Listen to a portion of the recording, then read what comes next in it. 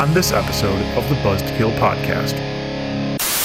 Velvety. It's smelt flavored beer. The velvety smelt.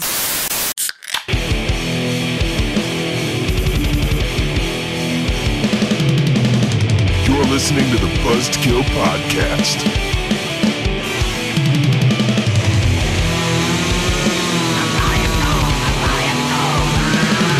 I am the devil, and I am here to do the devil's work. It is episode 311, or if you're cool and grew up in the 90s, 311. down. Where today we play with dolls. Don't judge us. Don't judge me. In. All dialed up. All dolled up. All All dolled up. dialed up. What's going on, guys? I am Mike. I am. What are you doing? As always. I am Pretzel Jim. World-renowned Pretzel Jim coming at you once again. Yes, sir. I'm always coming with snacks. You know that. You don't have snacks tonight, do you? Yes, I do. Of course I do. I didn't hear you like playing with anything under the table over there. Usually I do. There it is. There it is. Hey, we got another Pop Daddy for you. Oh, okay. Because just like Pretzel Jim, You're getting these all from one store that has multiple kinds of Pop Daddies, aren't you? no, because just like Pretzel Jim, Pop Daddy always delivers. I'm gonna call you Jim Daddy. Ooh, Jim Daddy. that is a title that's reserved for people who are not you. Oh, You can call me Jim Daddy. Papa Jimmy. Papa J. Papa J. Papa J Magic. Let's see. J Magic. It's like your hip hop name. If you've ever joined Run DMC, that's your name. Papa J Magic. So from Pop Daddy Pretzels, smoked Gouda. Ooh, Pretzel sticks. that sounds good. Hand seasoned in small batches, made with flavor so bold it's lip smacking, finger licking, goodness and crunch. I'm into that. Made in Michigan, as always, because you know that Pop Daddy knows what the hell they're doing. Okay, next And week. that's why they set up ship. Next week, Pretzel Jim, no Pop Daddies. I'm putting that out there. No Pop Daddies and no sticks. And no Better Made.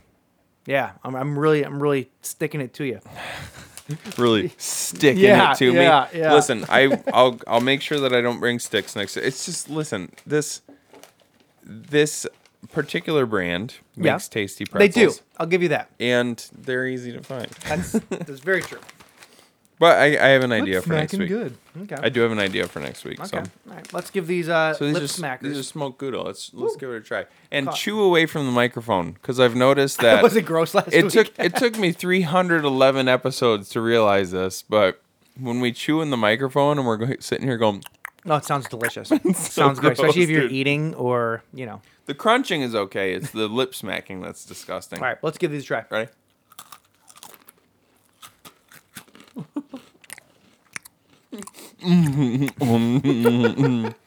These are tasty. They're really good. Last week's were better though. The dill? Yeah. These are a bit subtle. We said They're a bit- that about the dill too. These are even more subtle though. The beer cheese ones we had were like The beer bursting. cheese ones were Those fire. were like bursting with flavor. Yeah. These are good though. They're very smoky. And they're very Gouda. High class kind of jokes on this show. No, these are good. Yeah, I like them. Yep. Before you leave tonight, Yes. I'm gonna get three or four Ziploc bags, and I'm gonna load you up with 3 or 4 different flavors of pretzels. I'll take them.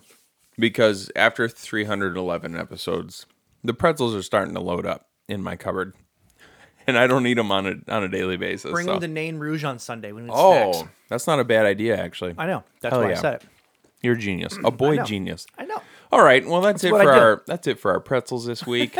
Michael, how you been, bud? I've been okay. Can't complain. What you been up to? I had quite an experience today. What'd you have?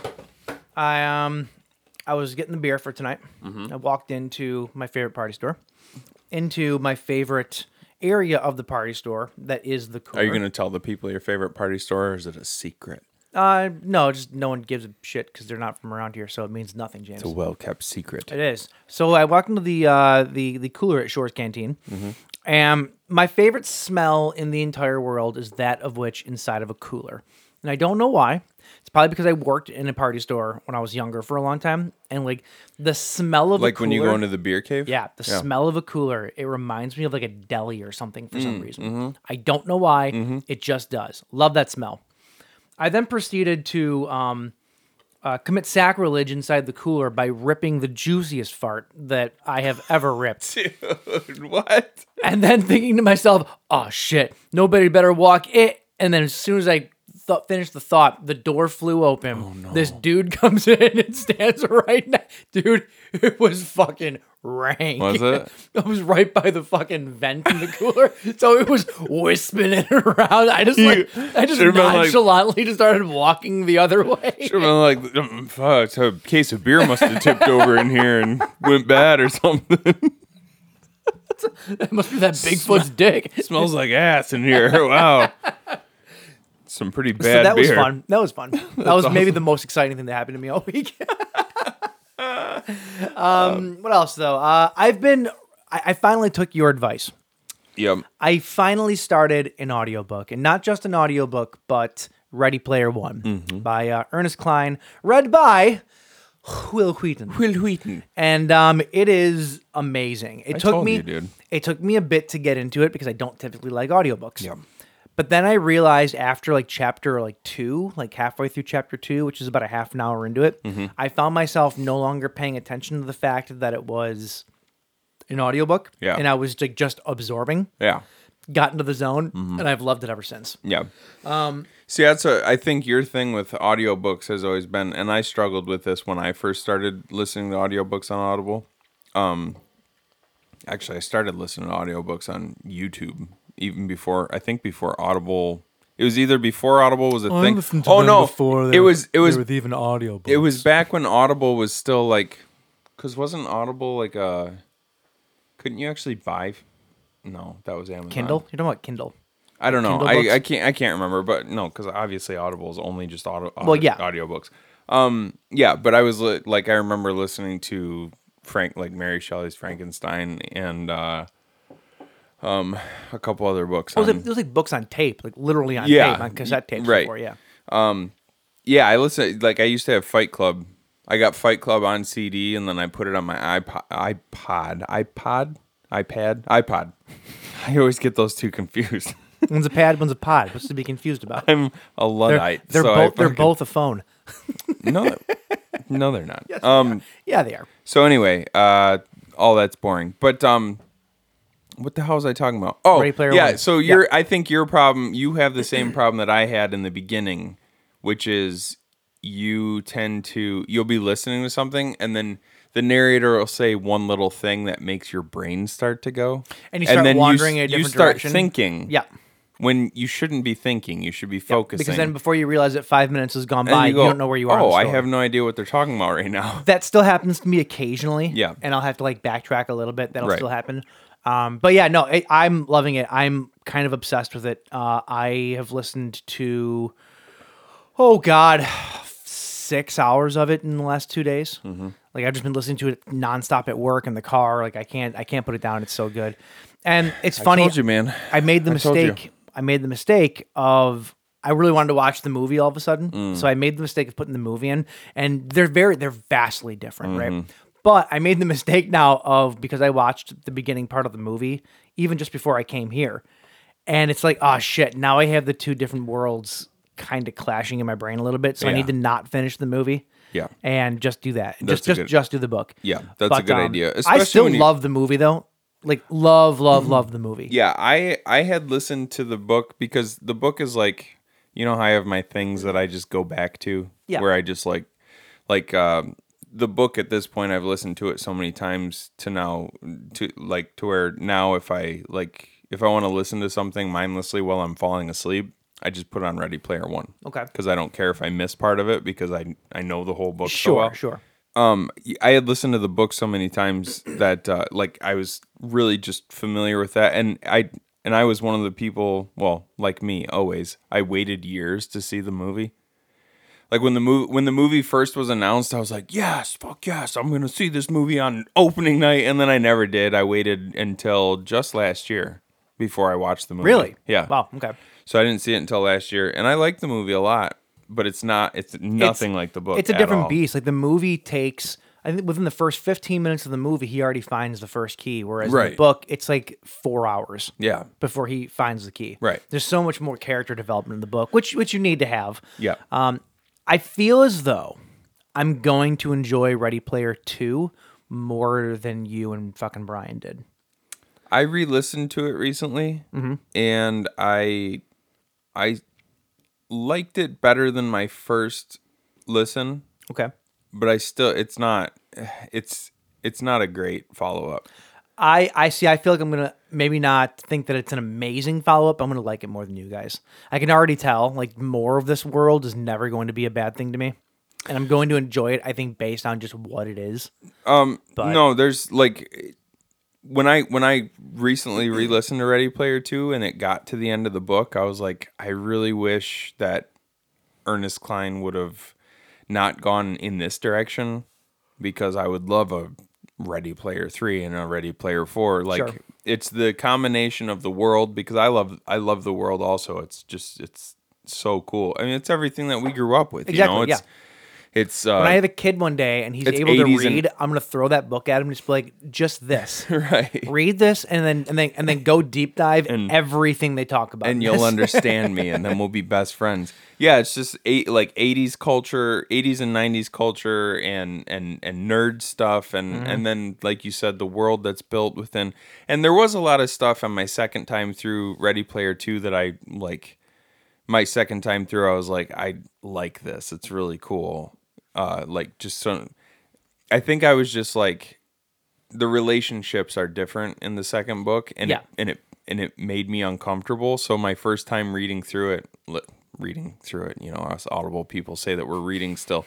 I don't know how to read. My second time reading through it, I was just like kind of jaded by the whole thing. I was like, this isn't my Percy. This isn't my Artemis. You know, this isn't my H. This is fucked up. And so my second time through, I gave it a more fair shot, I think, and I liked it better. Fucking Brian's second time through, he hated it worse than the first time Really? he listened Well, to it. it's Yeah, fucking so Brian, so. fucking Brian. Yeah, So, yeah. yeah. I think you will. I think you'll like it. He'll hate his second marriage more than he hates his first marriage. But you can take solace in knowing that. Kidding, Brian. You can take solace in knowing that once you do finish Ready Player 2 and you're sad that that's gone, you can still go back and listen to Armada, which is also It's not in the same world though. no. Okay. But it's fantastic. Yeah, It's no, like- I actually it's- it's own still, that. It's still steeped in the same nerd culture. It's still Ernest Cline. It's still Will Wheaton. Speaking of nerd culture, not to cut you off. No, that's right. Speaking of nerd culture, because you know me, I am a collector of great many things, and books happen to be a thing that I'm really, really into right now. Mm-hmm. I was like, I want to get. I think it'd be cool to have a first pressing of Ready Player One. Nope. First printing. First no. Yeah, first printing. Yeah, We went sorry. through this Yeah, once. yeah. First printing though of Ready Player One. Nope. That sells for between $200 and $500 now. Sure, yeah. It's crazy. I didn't realize that the print version of it was so sought after. Yeah. Crazy. Is it hardcover? Yeah. The Oh yeah. They all are. First edition. Typically, First edition usually. typically is, they yeah. all are. Yeah. Yeah, that's not too surprising. Yep. But anyway, James, what else do you have going on this week? Not too much. We just it's only been a few days since the last time we were together, so That's true. not too much going on. Just kind of chilling out, getting ready for Sunday. We got Lenaine Rouge coming up. Yeah. Lenaine Rouge, if you're new to the show, which hi, How are you? welcome. I'm Pretzel Jim. I'm He's Mike. Nobody cares. fuck. But Lenaine Rouge is it's a parade that we go to in Detroit every year where there's everybody dresses up in wild costumes and you drink and you march down the cast corridor and there's Kind of like Mardi Gras with way less titties. yeah, Yeah. not no titties, just way less. Wait. You've seen titties? Oh yeah. Have we? I don't think so. Were you just in like the porta john with your wife? Look at those titties. Ooh, I can do that now. I can do that now. But yeah, you march down, and then there's the Lenaine Rouge is the red It's the little red dwarf. The dwarf, yeah. I devil. wanted to little say red devil. I wanted to say goblin. No, it's dwarf. Well, it's a dwarf, yeah, but it's a devil. It's a little monkey-faced devil dwarf bastard who he brings bad luck to the city, and so we march down the cast corridor and we shout him back into the Detroit River. Yeah. It's very. I feel like it's a very Midwestern it's thing to do. It's basically our way to make sure that Kwame never comes back. Yeah. Yeah, we're just pushing the evil out to pasture. Yeah, it's just it's our symbolic way of bringing good luck to the city for the next year. So Yep. and it's fun, and it's just an excuse to drink with your friends and have a good time. And who doesn't want to do that? Fucking Brian. He's not coming, is he? No, he's God not. damn you, Brian. He doesn't like crowds. Even our friend John is sending his pregnant wife. Yeah, it's everybody's kind of pussing out this year. I don't know. Yeah, well, you almost did too. Me? Why? Yeah. For our classic dinner every year, you almost pussed out of that. You didn't go to dinner last year. That was because And actually, last year was the first time we ever went to dinner afterward. No. And you didn't go. No, it was not no, was it? That was Yes. No. We've always gone to dinner. No, we haven't. No? We usually come back to my place. Did we? Yeah. Last year was the well, first. year Last year was the first year we went to dinner afterward, and you did not go. Yes. The first year we came back to my place and debacle things happened. Yeah. Okay. I don't know what that means because I can't remember, but I'll take your word for it. Speaking of debacles and things that shouldn't happen, why don't we get into some corrections from last week? Stupid! You're so stupid! James, You're stupid. I'm stupid. Yeah. Yeah, okay. All Quiet on the Western Front is actually the third remake from the original source text from 1929. The first one was 1930, 1979, and then now the new one. Also, there is nothing called All's Quiet. That's just one of those slip of the tongues that people just do, I think, sometimes. I always used to think there was All's Quiet, like all is quiet on the Western Front. Yeah. All's quiet on the Western Front. That makes sense to me. Saying all quiet on the Western Front probably comes from, how is it over there? All quiet on the Western. Like All quiet on the Western probably Front. comes from like that. I've always said that's all's exactly quiet. what it comes from. the only thing that refers to all's quiet that I'm aware of is from 2011, the awesome metal band from Metro Detroit. They're called All's It's Quiet. called All's Quiet, and they were fucking amazing.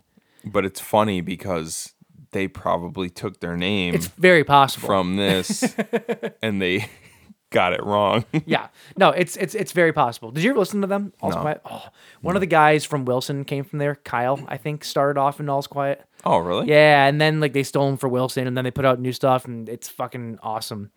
If you've not heard them, this is them.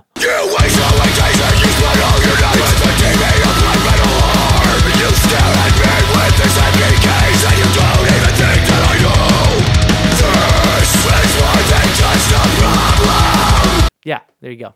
Oh, I wasn't aware that he was going to do that. I don't endorse this music You might. unless it was cool. Unless it was cool, and then hell yeah, dude, that was sweet. Thanks, man. Because I can't hear it yet.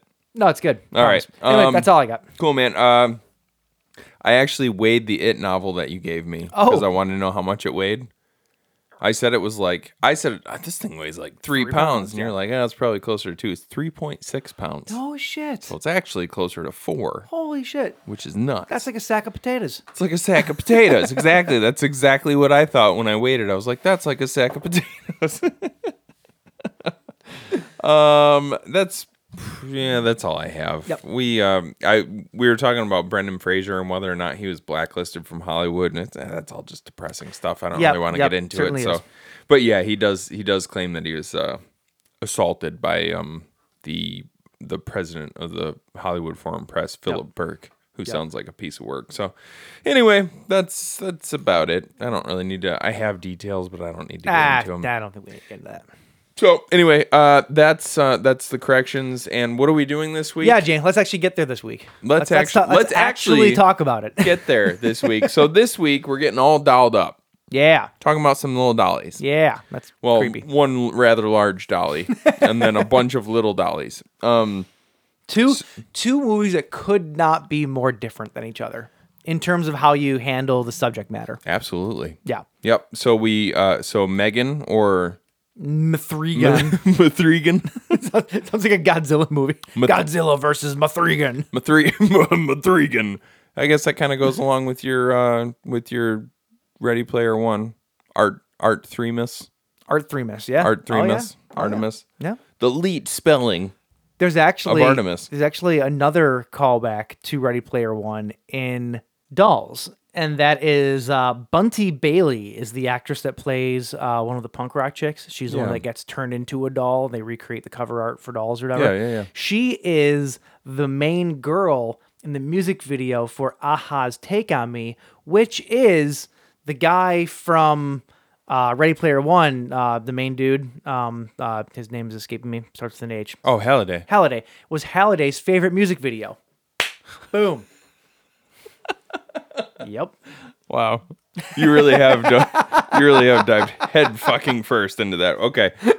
So to go along with Mithrigan, Megan, and Dolls this week from Upland Brewing Company in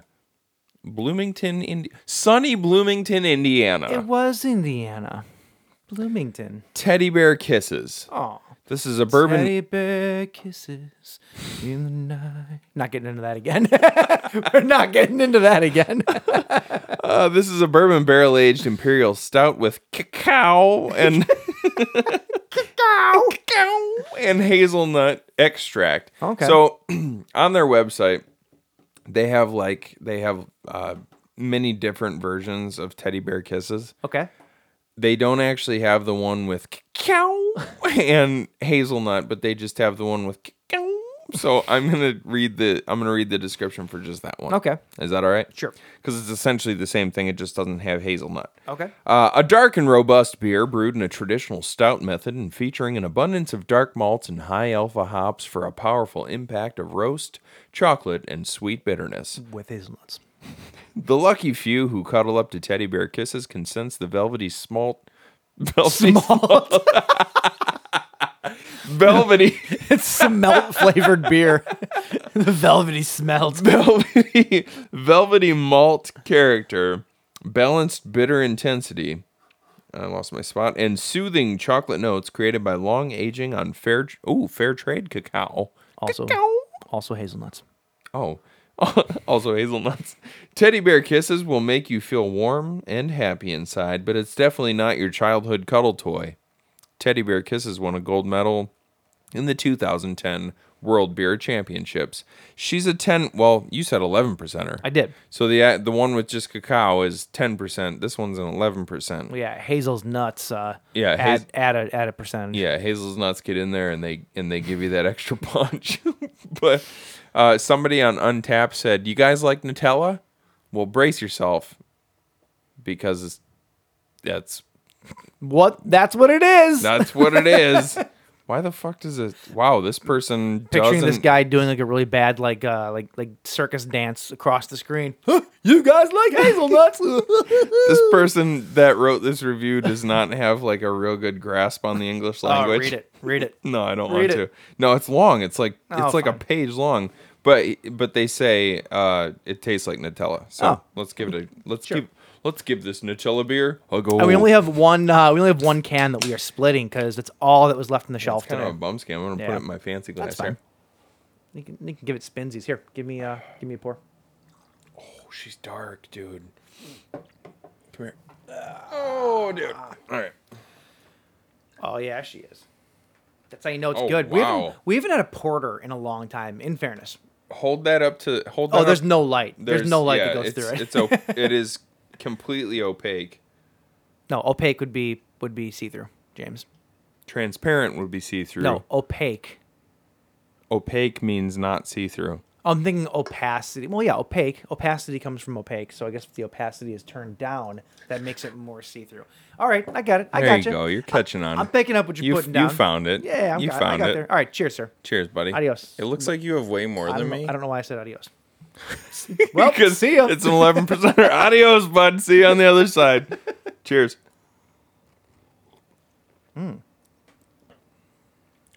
It's like drinking peanut butter, but it's really bitter. That's weird. Okay. It's like velvety and sweet on the tongue, but then like when it swishes around your mouth, it's like week old piss. It's not. It took a while for the hazelnut flavors to hit and stuff like that. Because this might be old. It's not though. Is it not? I don't think so. I mean, it was the last can, so maybe. That back end is bitter though. That's not good. That's the dreaded bitter back end. I'm seeing if I can find a date on this. It was canned in 2015. No, it was not. Well, it's a stout though, so it should age. It should. You would think that it would age. Should be.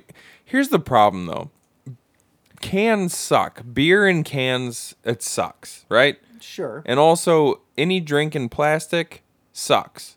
It should be a law that everything should be in glass. If you're drinking it, it should be in glass. Sure. That's just and I know that's not, I don't know why it's probably the more expensive route for beverage companies to go. Sure. And maybe it's less likely for people to recycle or something like that. I don't care, dude. I really like Topo Chico, right? Sure. You would. And our friends, you hipster and you can't find it anywhere. No, it's just good. It's like it's spicy water, and you can't find it anywhere because they're having a shortage of some kind. And our friends keep on sending us sending me pictures of pallets of Topo Chico at Costco, and they're like, "James, it's here. They have pallets of Topo Chico," and I go, "Is it glass or is it plastic?" And they're like, "It's in plastic bottles." The stuff they sell. I'm like, "I'm not gonna fucking drink it then, dude." I am a Costco shopper. The stuff they have at Costco is not that. It's like flavored like juice drinks made by Topo Chico. No, they have regular. No, John and Nicole have both sent me regular. I've never pictures seen of it. regular Topo I Chico, look- but I it's look in for it, but it's but never it's in there. plastic bottles. And I've had Topo Chico out of a plastic bottle before, and it's trash. Well, aren't you fancy as fuck? Yes, I am, dude. I've got a very sophisticated palate. Remind me to buy the right coffee for you. So, yeah. Anyway, this is it's my like second, third, and fourth sip. I've It's enjoyed not getting more. better. It's not getting many better. I've for me. actually liked it better. It's that bitterness. I like the front end. I do. It's good at first. It's that bitterness that it leaves behind. It's like I don't know. It's just not good. It's like oily almost. Yeah. It just kind of sticks around. I'll drink it, but it just kind of sticks around. It's a sipper though, for sure. Yeah. I mean, most imperial stouts are sippers. So, anyway, that's what we're drinking. That's what we're talking about. It's time to get into trailer trash.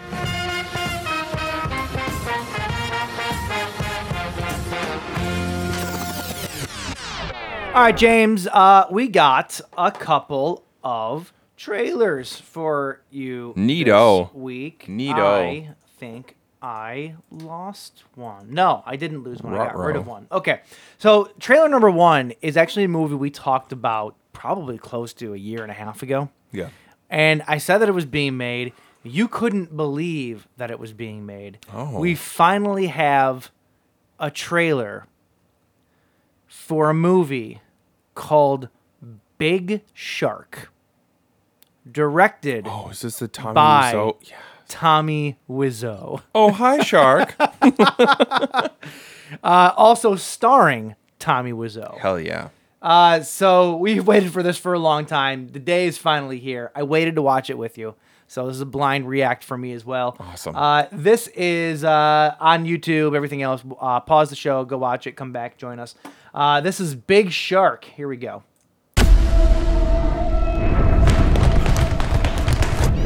Okay, boys, I'm the referee. Who's ready?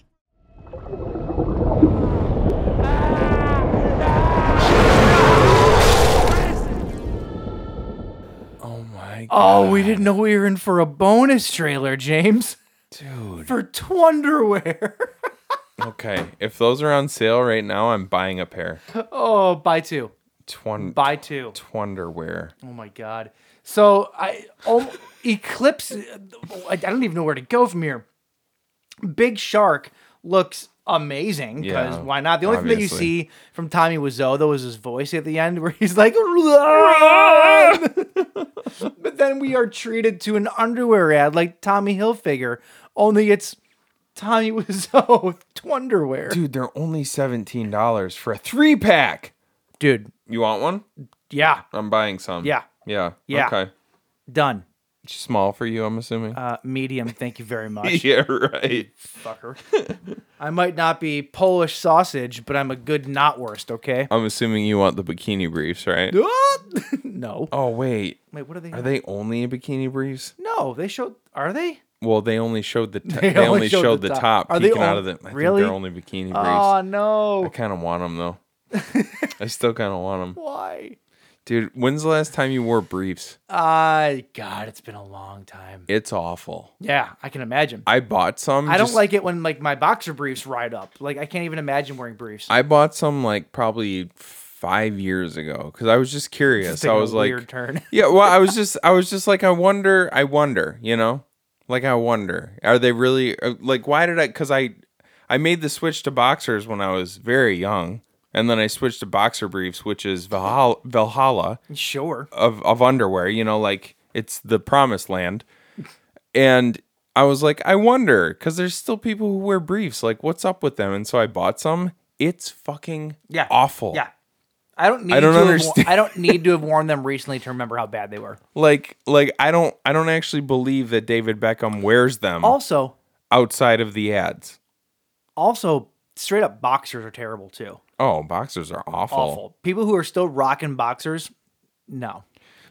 Boxers work if you're the type of guy who wears huge pants and you're gonna sag them like halfway down your ass. That's true. Which I used to do. That's true. when I was younger. Rocking Jinkos. Yeah, which I used to do. That's when boxers work.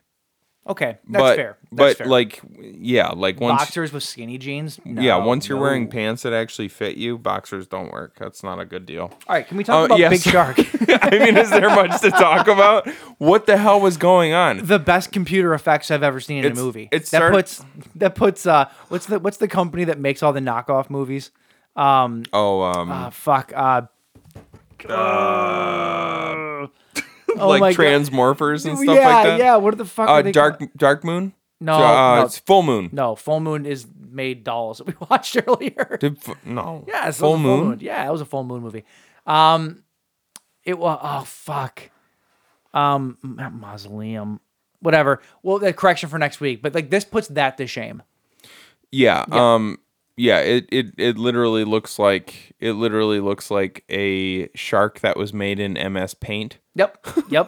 Santa Jaws looked more realistic. Santa Jaws was amazing by comparison. Santa Jaws was actually a pretty fun movie too. Yeah, if you want to watch the trailer though, it's two boxers that aren't actual boxers. That's pretty apparent. Yep. And giant sharks and Tommy Wiseau screaming.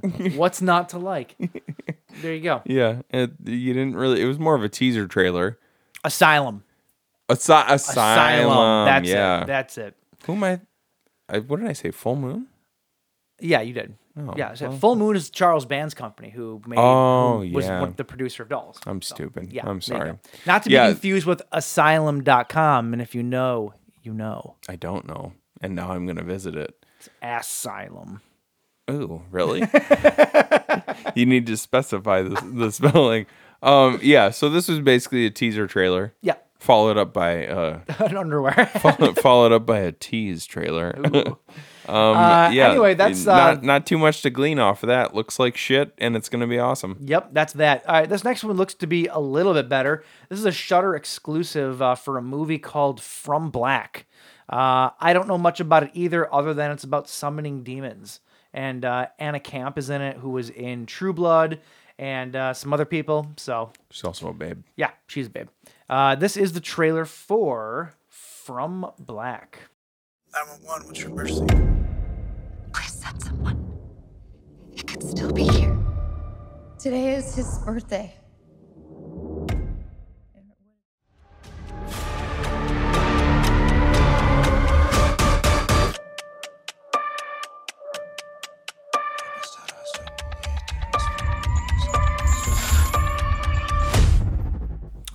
I can't get a good feel on that. Yeah, me neither. It's weird.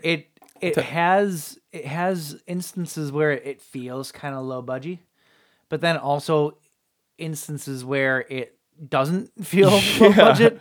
Yeah. But then it looks like it has really awesome creature effects. And then even the creature like Del Toro almost creature effects. Yeah, Del Toro. It also like it showed that thing right at the end. It kind of gave me vibes of the Birch too. You remember that? Yep. Short. I was gonna say actually less Del Toro, more the Birch, but also like Hellraiser Judgment. With with stuff like that kind of like, and it's all kind of the same, but. And I was also like at the beginning. I like Anna Camp. She's really good in like comedic roles usually, and I wasn't really buying it at the beginning with her in this kind of role. Toward the end, it got better.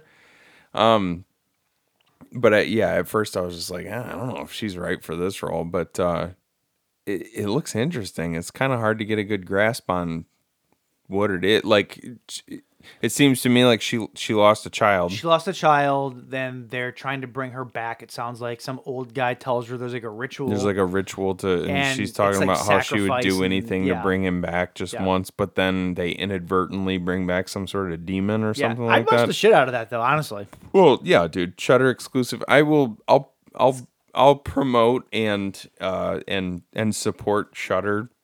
Absolutely. All the time because they need more love. But this movie comes out on April 28th, so we should do it when it comes out. Absolutely. All right. It's a date. Let's do it. It's a date, James. All right. It looks, I mean, overall, though, it looks pretty good. It does. Yeah. I agree. Yeah. I agree. Alrighty. Those are your movies. That's it. That's trailer trashed. Go the fuck home. No. Okay. I have more to do. Oh. Well, I'm already home too. Yeah. You go home, prick. I will not. All right, that's trailer trash. We watched some trailers. We're sufficiently trash, and now it's time to get into the bleed feed. That was good, James. Thanks, man. It was good.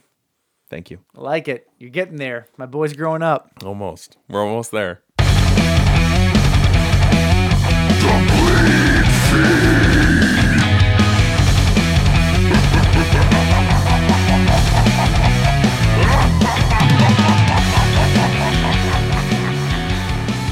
Okay, so we are on the Tommy Wiseau website still. Yeah, and we actually did find the boxer briefs. Yeah, I was mistaken. They do have the boxer briefs. So I'm gonna what a medium? We're gonna split a 3-pack, right? Do you don't want your own 3-pack, do you? I mean, if you're gonna buy me a 3-pack, I'll take a 3-pack. Otherwise, I'll just take one of yours. Here's the deal. I'll buy one 3-pack and I'll give you one pair for the time being. Except I'm gonna give you red because I don't want the red ones. That's fine. I'll take the red. I do like the blue ones, but I'll take the red. You don't get the blue ones. I'm gonna buy a 3-pack, and we'll split them. We could even share. We could do like you take the red ones one week, and then we swap. You can come over and raid my closet. Raid my underwear drawer. Girls do it all the time. Yeah, exactly. So I'm gonna do that. I'm gonna buy. You don't even need to wash yours. I'll just take them. Okay, that's fine. Just turn them inside out and send them back to me. Tommy Sweatso. Oh God! Watch these be the most comfortable boxer briefs like ever made. I was just about to say, watch I buy these and they never show up because by the looks of this website, it's like Alibaba or something. It's like he has everything. He really does. You can buy 10-pound dumbbells. Tommy Wiseau 10-pound dumbbells. He gives away a free mask with every purchase, and they're literally just the masks that you get in like a 50-pack. They're the white regular, not even the N59 masks. They're just shitty masks. Oh, he's got watches too. Oh, look at these. This is amazing. These are awesome. This website is like the equivalent of going into the dirt mall and like finding that one stall that just sells everything. 100%. That's what this is. This is awesome. Well, I'm gonna order some of these underwear for real. Do it, and we might even model them and put them on our Instagram. Ooh, Christmas cards. Yeah, there you go. Buzzkill Christmas cards. You'd be lucky if you get one.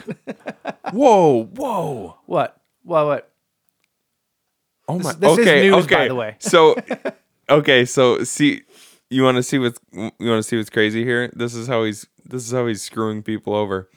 So. It says TW Boxers 3-pack $16.99, right? Oh, is it $16.99 a piece? It's $16.99, and then when it puts 3-pack, it gives you 3 of those. It automatically puts 3 of those into your cart. Really? Yeah. Oh my god. So it's subtotal $50.97 with a flat rate shipping fee of $24. It's $75. $75 for 3 pairs of underwear. So they're literally $16.99 a piece. That's crazy, dude. Where is this being shipped from? Oh my god! Don't. Okay, well now I'm not doing it. Don't Obviously, do it. Yeah. Well, you just lost my business, Tommy. Like I was about to, because if And that's on sale. Because if these are marked down. If I would have bought these and they were good, Yeah. I would have kept buying these. Sure. Well, Wait. What are you talking about, dude? TW Boxers 3-pack medium. put them in your cart. Yeah, I did. View cart. 25, 26. Seriously? Yeah. What the? Your quantity's all messed up. Well, why did I Stop soiling Tommy Wiseau's good name, James. Well, James, you're tearing his name apart. you're tearing me apart, James. All right. Okay. I think I got it figured out now. $25 for 3 pairs. You think that's? I mean, they're I think that's they're fine. Tommy Wiseau. They're Tommy Wiseau's, Yeah. All man. right. Come on. Okay. I'm doing it then. Should I search for a coupon code first? I don't think you're gonna find I one. probably no. I won't. I don't think they make coupon codes for websites made with GeoCities. All right. So we're doing this on air. God, We'll give an update when the Tommy Wiseau underwear comes in. I almost feel like I don't want to put my information into this website Oh, because yes, they're you going to do. steal my identity. You're funding Big Shark 2. Bigger Shark. Okay? Just remember that. All right. Listen, I'm going to do this, but if I end up having my identity stolen, it's on you, man. It's not on me. It's on you. Sure. All right. So I didn't sign anything. here we go. They're ordered. We're good to go. Oh, it's probably going to take like Outstanding. 6 weeks to ship. Outstanding. Oh my gosh, dude. Okay. Well, anyway, If nothing else, we got underwear from today's show. tell me some news for this week. All right. Some news for this week. No one died, so that's good. Oh, neat. However, someone did die, but a long time ago. Speaking of the movie Dolls that we did tonight, which was directed by Stuart Gordon. Mm-hmm. Stuart Gordon is having a memoir published this year called Naked Theater and Uncensored Horror. It's a memoir of his directorial life and all that kind of stuff. Right on. If you're into that kind of thing, it's going to be released on July 20th.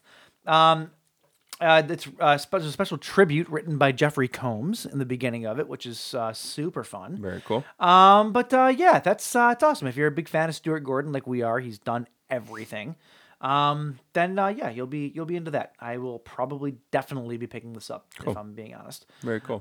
Moving on here. This is sad news. When the name Mondo comes to mind, in terms of like goods from movies and stuff, what do you think of?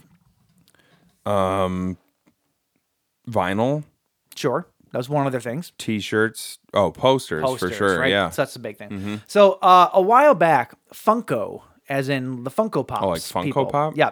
Funko bought Mondo from Alamo Drafthouse. Oh, I don't know when Mondo was sold, but I know that I believe it was Alamo Drafthouse that sold them, or that owned them. Well, originally. Mondo was a part of Alamo Drafthouse. Yeah. To begin with, right? And I know that Alamo Drafthouse, at least over COVID.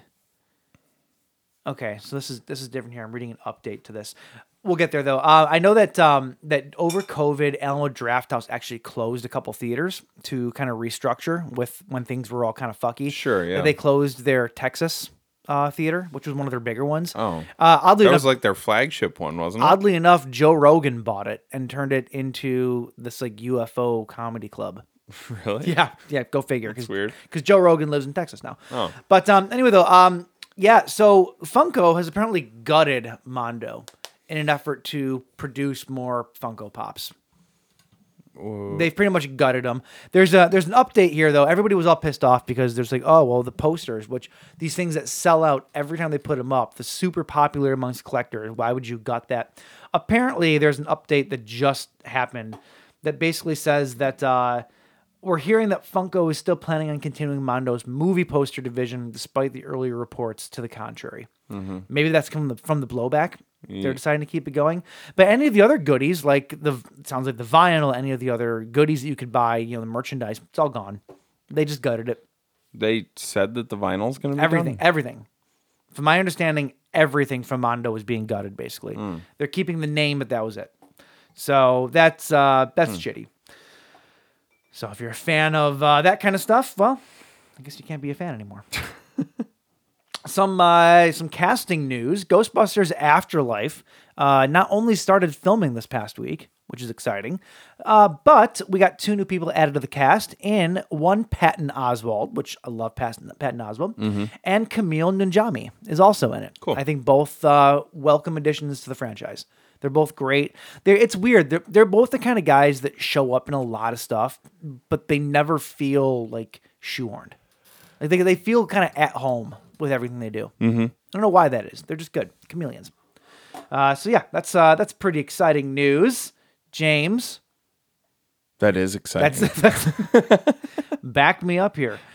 We just did Jordan Peele's Jordan Peele's Nope for the show a couple weeks ago. And apparently Jordan Peele's 4th movie will release for Christmas 2024. No word on what that's going to be, but it's in pre-production. That's the aim. The official title for it, as of right now, is Untitled Monkey Paw Horror Thriller.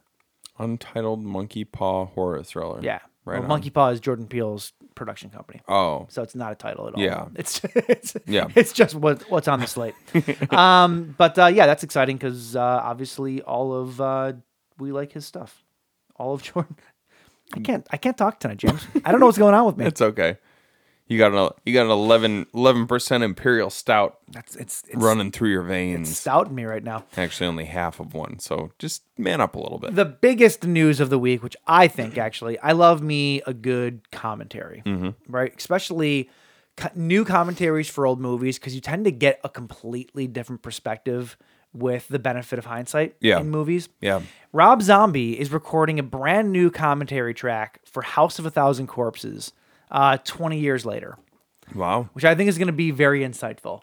It's going to be filled with probably things that he wishes he would have done different, things he's learned since then, maybe stuff that he couldn't talk about back then, but we'll talk about now, especially with a lot of how that movie moved around from company to company for a long time.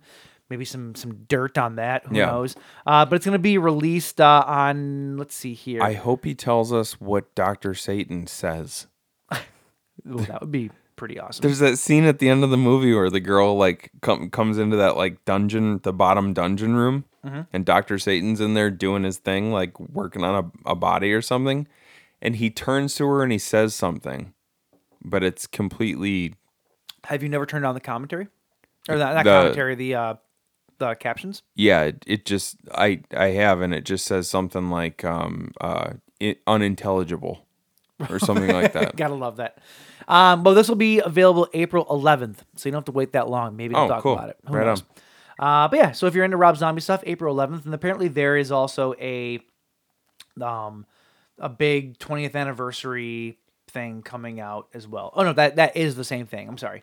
So that Blu-ray set is coming out April 11th. So in 20 years, that's crazy. I know, right? That's crazy. Absolutely crazy. I can remember watching that movie for the first time with my buddies. We had a sleepover, and we rented that movie. And it was it was back before I was into horror movies and stuff, and it was my first time ever really seeing anything like that. And it sort of fucked my mind up a little bit. I remember just seeing the teaser for it and being a big fan of White Zombie, being a big fan of Rob Zombie's Hellbilly Deluxe. That record blew my fucking mind when it came out. Yeah. And I remember being oh my God, he's making a horror movie. And it was this grave, and it was glowing, and there was neon lights coming from under the ground. I'm this is fucking amazing.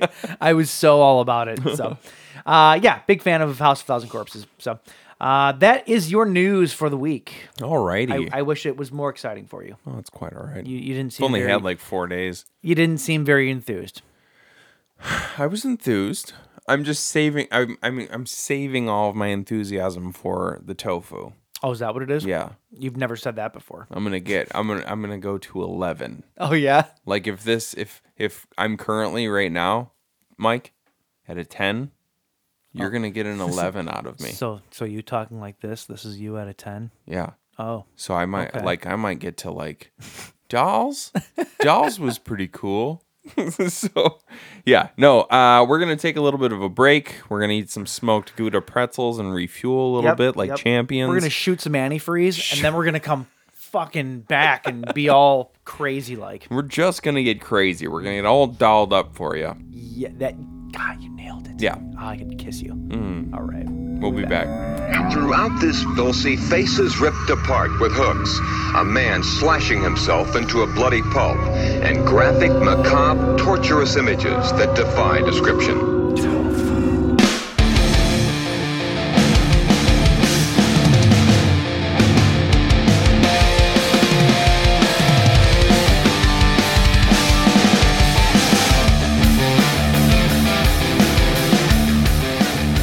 All right, James, I want you to repeat to me the last thing that you said to me before we started recording.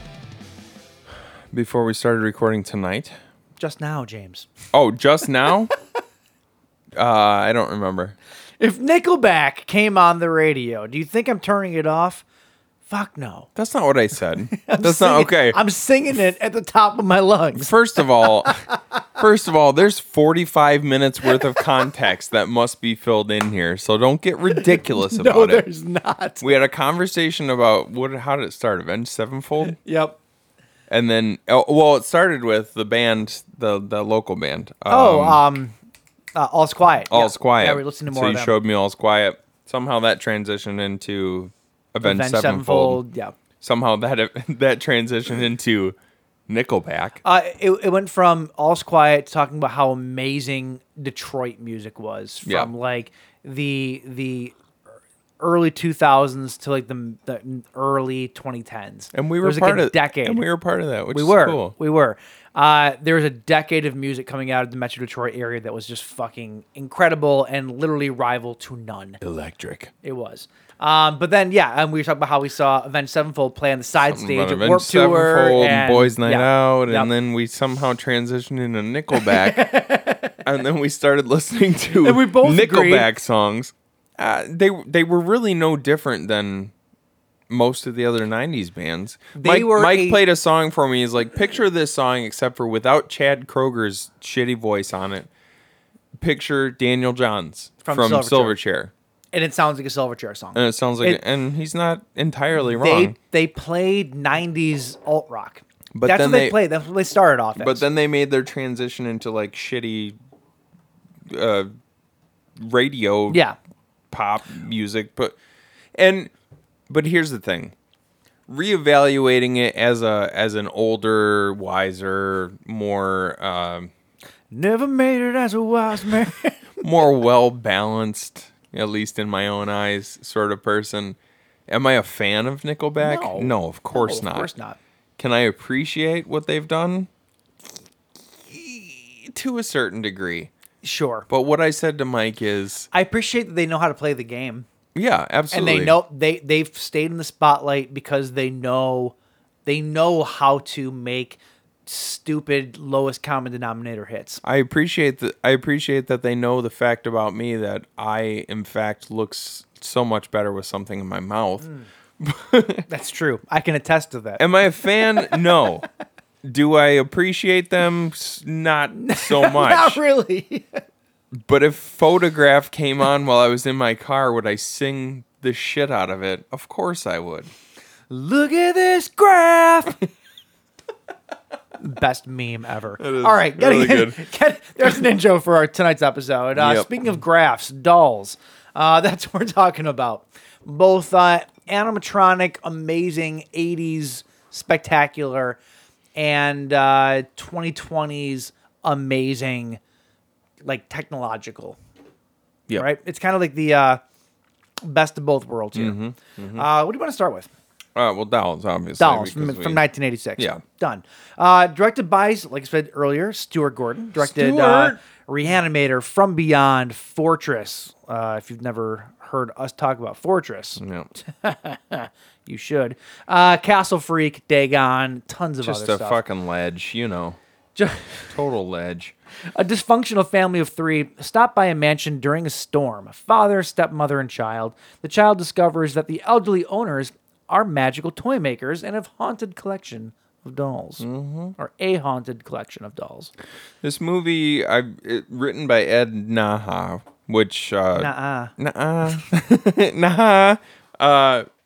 it feels like once I realize that, it feels very he's the same guy who wrote like Honey, I Shrunk the Kids. Oh, really? I did not put two and two together on that. Ironically, Stuart Gordon directed. I think Honey, I Blew Up the Kids as well. Stuart Gordon directed an episode of the Honey, I Shrunk the Kids TV series. Did he? Well, probably full circle. Probably because they worked together on this movie. It's possible. Yeah. If this guy, if the writer had anything to do with that, maybe. Mm-hmm. But yeah, Dolls. I'd never seen Dolls. This is a first time watch for me. Yep, same. I know this is it's a very popular movie in a lot of circles. And this actually came out, I want to say, before any of the Puppet Master movies. And being that this is a Charles Band movie, I don't know if that came out under the Full Moon banner, but it's definitely a Charles Band movie. So they're all the same. Yeah. And I feel like Charles Band, as a producer, director, just movie maker in general, he found something that he does well, which is dolls. And he then, I think, starting with this movie, put dolls and puppets in every fucking movie he's ever done. You have Dolls. Yeah. You have the Puppet Master series. You have Demonic Toys. You have Doll Man. You have Doll Man versus Demonic Toys. This is like like Bad Channels even had a little bit of puppetry in it. Like maybe every Full Moon movie I feel like has it. Maybe he had some sort of like trauma. I was gonna say like a psychologist would probably have a field day. Like why is he always putting dolls in every movie? There must have been something when he was a kid. Some sort of traumatic incident that happened with dolls or something like that. I loved how in this movie, the imagery of walking into a movie or walking into a scene where somebody has a doll collection, and when you're not looking, they all turn their heads to look at you. Yeah. I had an aunt and a grandma that both collected dolls. Oh, my mom did. And when I went over to their house all the time, you felt like they were watching. It's incredibly uncomfortable. And this movie put on film how I felt walking through their house sometimes. Yeah. And I thought it was incredible. Yeah. And this movie, like we said, there's no digital effects in this. This is all practical, tons of different variety of practical effects. I think they've utilized every type of practical effect you could do. They did. Mm-hmm. And it looks so good. Yeah. Like, well, like even the stop, even the stop motion stuff, it like a lot of stop motion looks cheesy and out of place. Yeah. In certain movies, but it doesn't in this context because they're toys, they're dolls. Like you would almost expect them to move that way. Yeah. Like when you picture a doll coming to life, that's what you expect. Right. You don't expect it to come to life like the way that Megan does, for example, in the next movie. That's not what you expect. Yeah. You expect it to still look like a porcelain doll just moving. Right. And this movie's fucking creepy because of it. Mm-hmm. Like it's not scary, but it definitely has a creep factor to it. It's funny. This is one of those sometimes I bring up like VHS covers that I remember from my childhood. When I was the first version of Thumb Home Reel Video in Bad X, which was like tucked back in a weird little corner parking lot behind what's now Rite Aid. It was a small, dark little place. Like it was all wood paneling on the inside, so it was really dark. Was it just one big back room? It was sort of like, no, actually the aisles, like once you, like the front of the store the shelves were all about, probably shoulder height for an adult. So that I was still too short to see over them, but it still felt kind of open. Once you walked to the back of the store, it was all floor to ceiling, shelves. And it was very closed in and you just felt like you were surrounded by the movies. At least this is in my mind, like this is what it felt like to me. And I would go and I didn't like horror movies back then because they scared the shit out of me, but I was fascinated by the cover art. Sure. The cover art was the best part of I would go movies. And I would like look at the cover art and I would pick the movies up and I would look at the back and I would see some of the imagery and it would scare the shit out of me, and then I would go grab a kid's movie and I'd go home. And Dolls was one of those ones because it's got the picture of the little doll and she's got her eyes plucked out and she's holding one in each hand. This is one of those movies where that cover art stuck with me for years and years and years. So I remember seeing this. I'm glad that I finally got around to actually seeing the movie. Not until we watched it recently did I realize that cover art is corresponding to something that actually happens in the movie. And then I come to learn afterwards that the cover art came first. And they wrote something to match that into the movie. That's cool. Ironically enough. Yeah, that's pretty cool. The same girl, like I said earlier, that was in the Aha video. That was her. So the blonde girl was the one in the Aha video? Yep, which was, what's his name's, James Halliday. It was his favorite 80s music video. Yeah. So there you go. Okay, so this movie is starring Ian Patrick Williams as David Bauer. You have Carolyn Purdy Gordon as Rosemary Bauer. Parents of the fucking year, let me tell you. Oh, God, both these people. The fucking worst. I wanted both of them to die within the first 5 minutes of the movie. Yeah, their daughter, Judy, played by Carrie Lorraine. Carrie Lorraine, there we go. Judy was great. For a child actor, I thought she was great. She was not as good as some of the child actors you see nowadays, but for the 80s, she was perfectly serviceable. She had some charm to her, and it was fine. She had some pretty funny lines too that like she actually delivered in a way where it was like I actually got a pretty good chuckle out of a couple of the spots. So I feel like her performance was more her having fun acting, whereas her older acting partners were like trying to be scared, so it made for this weird dichotomy between their two performances. I think the best stuff in the movie came when her and Ralph got paired up. Oh my God, I fucking loved Ralph. Because Ralph was Ralph was just a big kid, and she was like when he's freaked out, but he's also curious, and so they're trying to find something at one point in time, and he's just like, she's like, it's this way, and he's like, are you sure? And she's like, I don't know. He's like, you don't know? Yeah. She's like, I'm 7 years old. What do you want from me? So Ralph, played by Stephen Lee, was he not just Bob from Stranger Things? Not only did he Sean look, Astin, yeah. Not only does he look like Sean Astin, yeah, but the character of Bob being this older guy that's still just a big kid, just and he's jolly, a sweetheart, yeah. like that was him through and through. Like everything you saw, like this was just like if Bob, being that the season of Stranger Things that he was in took place in the 80s, I think Bob was an actor, and this was him. I'm linking it right here. Because he is Bob. I just had a hard time separating him from it because he's in a one or two. I think he's in 1 or 2 episodes of Seinfeld. Oh, really? Yeah, and he's a carpenter, and he's very indecisive. So he's just like, I could give you this hinge, or I could give you this hinge. What do you want? Whatever you want. If that's what you want. That's what. Yeah, it's just I couldn't. You do that joke service. Yeah, sorry. Obviously, I'm not a fucking comedian, but what's with these carpenters? I had a hard time separating him from that role though, because I think it was the episode where George gets a sleeping space built underneath his desk. And this guy does it for him. And I just watched it like a month ago. Okay. So you're like, oh, it's that guy. I had that fresh in my mind. So the Bowers are on a vacation. Judy's with her dad, David, and her stepmother, Rosemary. Rosemary is, for lack of a better word, a cunt. And she just sucks. Yeah, she's awful. And they get stuck in a pothole outside this house. And so they try to knock on the front door. They can't get in, so they break into the house.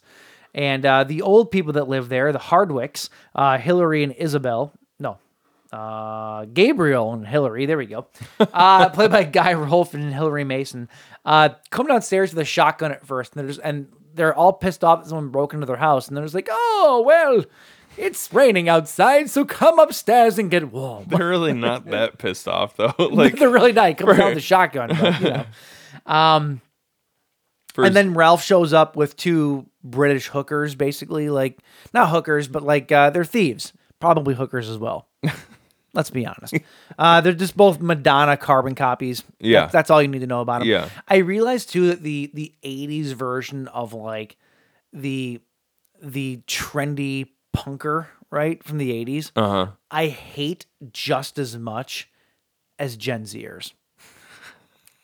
Like, I really do.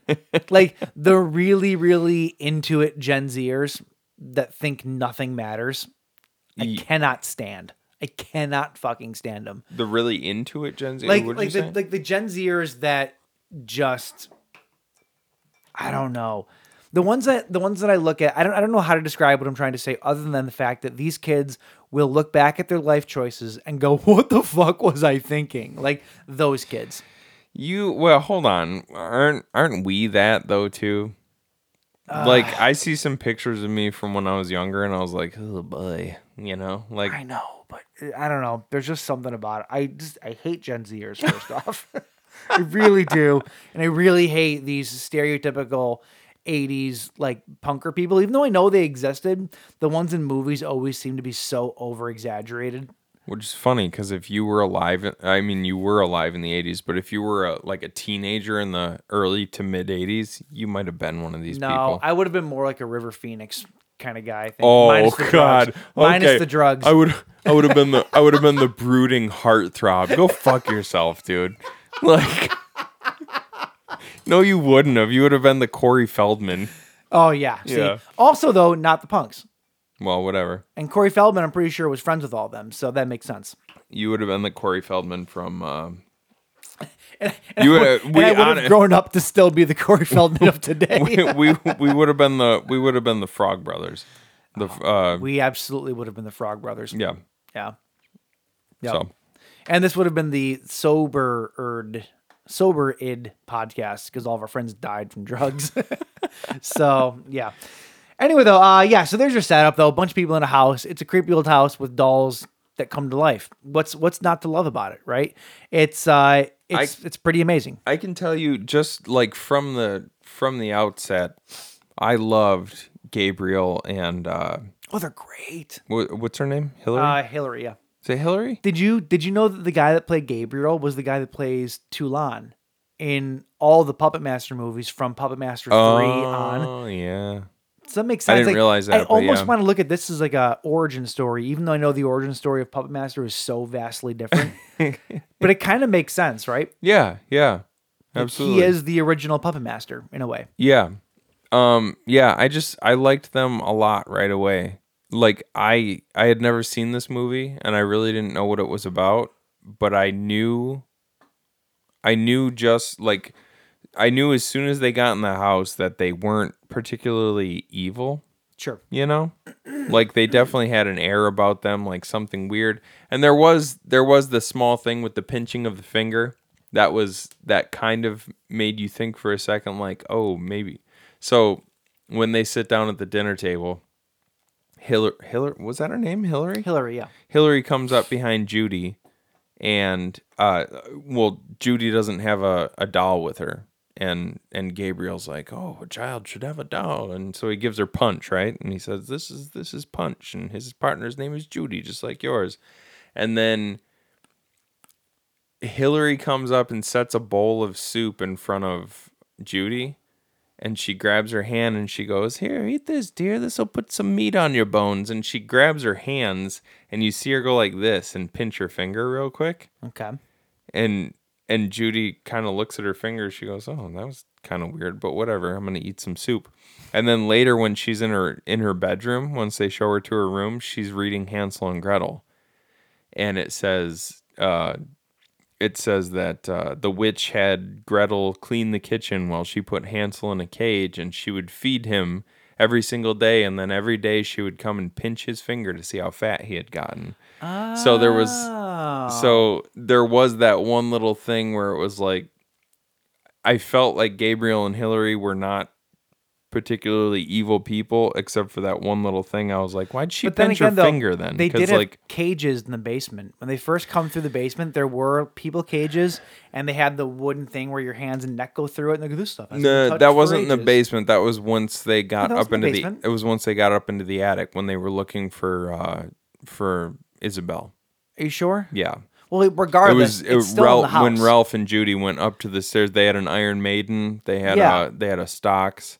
and then they had Isabel strapped down in a chair. Well, regardless, though, they had that stuff in there. Yeah. I thought that was just random leftovers from other film sets because I know Charles Band and he reuses film sets like crazy, which, come to find out, he absolutely did on this set. Yeah. So I'm like, oh, that's weird. Here's a torture device from another movie that they're never going to go back to. But if they're trying to lean into the Hansel and Gretel thing, that actually does make a little bit of sense. Yeah. Especially how you come to find out that all of their dolls are people that didn't really want to be dolls. It's a version of witchcraft, or there's an explanation online that all the different dolls have different reasons for being dolls, which I think really muddies the water. The movie only really says the witchcraft part, but there's other reasons for some of them. I don't know that I'd buy it. I'm believing that it's all witchcraft. What do you mean? Explain this to me a little bit. There was something on the if you go on IMDb in the trivia section, someone tries to break down like which puppets became themselves for which reason. Yeah. The way the puppets like became puppets from real people. Okay. I'm reading here. It says the dolls in the film have various different origins, explaining their ability to come to life. Mr. Punch and the toy soldiers are controlled by the witchcraft magic of Gabriel and Hillary. Some of the dolls used to be immortal humans and were transferred into dolls to pay for their crimes in life, which explains why some of them have organic skeletons underneath the porcelain. And some of them are also fairies, which explains why their bodies burn and smoke after being whipped by Enid's metal belt, as fairies have an adverse reaction to metal and iron in folklore. I don't know how much of that is true. Well, that kind of makes sense, because if you think, like, so... It seems very convoluted, though. When Enid was killing the dolls in the attic, they all had, like, human figures underneath them. Yeah. You know? Which I thought was awesome. Which was really cool. These, like decrepit, sort of putrid, like, human things underneath. Yeah. Oh, yeah, it was cool. But then when... what the hell was the dad's name? I don't remember what his name was. The dad. Roger. It wasn't Roger. David.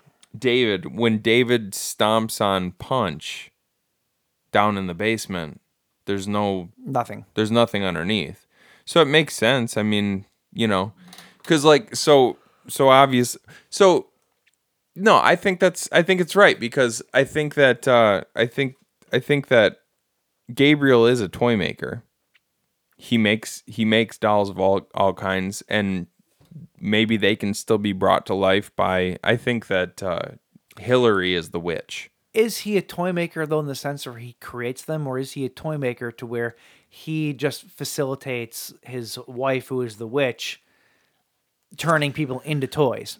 No, I think he's an actual toy maker, because down in his workshop, there's pieces of dolls everywhere. Okay. And we see though at the end though, when the mom and dad get turned into dolls, like the dad like literally morphs into one, shrinks off the whole deal. Like, but so he would be one of the ones with like the skull underneath, like the human form underneath. Okay. Him and Enid and Isabel and Rosemary would all be those kinds of dolls. But then you have the dolls that were actually made by Gabriel that are like Punch. Yeah, like Punch came alive too, though. Yeah, but they're still alive because of the witchcraft of Hillary. So there's just different origin stories for all the different. Or if you just go based on this idea that, like, you know, all toys are alive, you know, all toys are alive, and they just. But it's seems convoluted. Yeah, though. But Hillary does she does kind of fess up to the witchcraft thing at one point in time. I just feel like it's very convoluted to say we're explaining this one thing that my wife does, which is already extreme, and that she's a witch and turns people into dolls. But then there's also other dolls for other reasons that we're not really going to explain that much. That's very convoluted to me. I think that he's a toy maker, and that she's able to bring his creations to life, but also because that's what he does, she just, I don't know, like... But she doesn't bring them to life. She creates them because they shrink and morph into the dolls. But like with Punch, who doesn't have a human form underneath him when his head is smashed, I think he's just a toy who's alive. I don't know. There's a part of me that wants to believe that there's really no rhyme or reason to it. And it was literally just, hey, have skulls underneath these ones. Oh, we don't have it for this one. We don't have it. Like, I feel like it's really, we're putting too much emphasis on what has it and what doesn't. But that would be you would have to be going off of the assumption then that Gabriel actually wasn't. I actually believe that he was a toy maker. Like there was something about him and his affinity for keeping the child alive inside yourself that like spoke to the idea of him actually being a toy maker. Plus, why would he have all of the pieces of toys down in his workshop if he wasn't actually a toy maker? Taking apart other people toys? It doesn't. I don't see, know. and that's the thing is like so I go back to I really like them as characters because they weren't evil characters. Not at all. Well, Like they did set traps in front of their house for people to run in so that they could basically put them through a test. Yeah, to that's see true. if they're good people or not. Yeah, So but just that doesn't make them good. But just be a good person, What? and you won't be Sure, but- turned into a toy. Sure, don't be purposely put in a situation where you might not be your best self either. Yeah, that's true. You know? But I mean, but it doesn't make him a bad okay, guy. but I like the sport. I like the sporting nature of these two though. Like they even specifically say we give everybody a fair shot. We give everyone a fair shot. Sure. Everyone who comes through this door, we give them a chance to find that inner child, and if they're willing to find that inner child and like accept, Sure, I get that. accept that, then we just, we let them go on their merry way. And if they need to be taught a lesson about keeping that inner child alive, then we turn them into a fucking doll.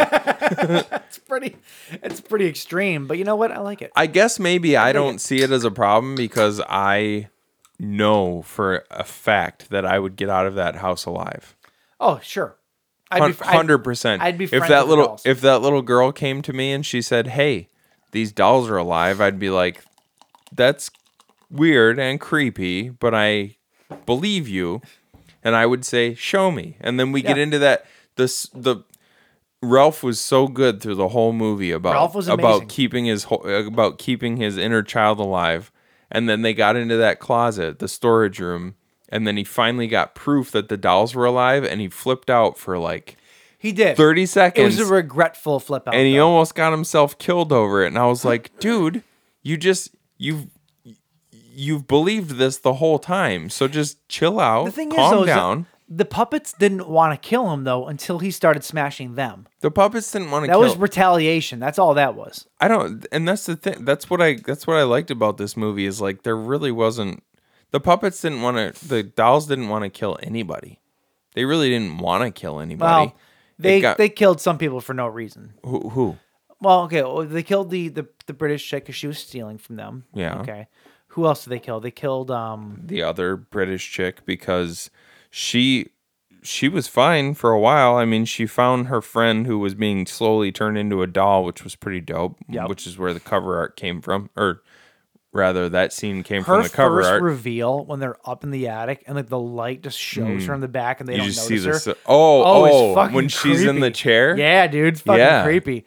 Like you don't see her, and then you just see her hands move a little bit, and it's Yeah, like, I guess oh, everybody. shit. I guess that's kind of like Puppet Master. Like, in that, she in didn't- that regard. The only people they that weren't- really get it are the ones that deserve it. They weren't gonna kill it. They weren't gonna kill Enid until she started flipping out and killing dolls in the attic. That's true. That's true. You know, It's all retaliation then. and then they didn't. I mean, Rosemary pretty much deserved to die from the get, but like they killed her.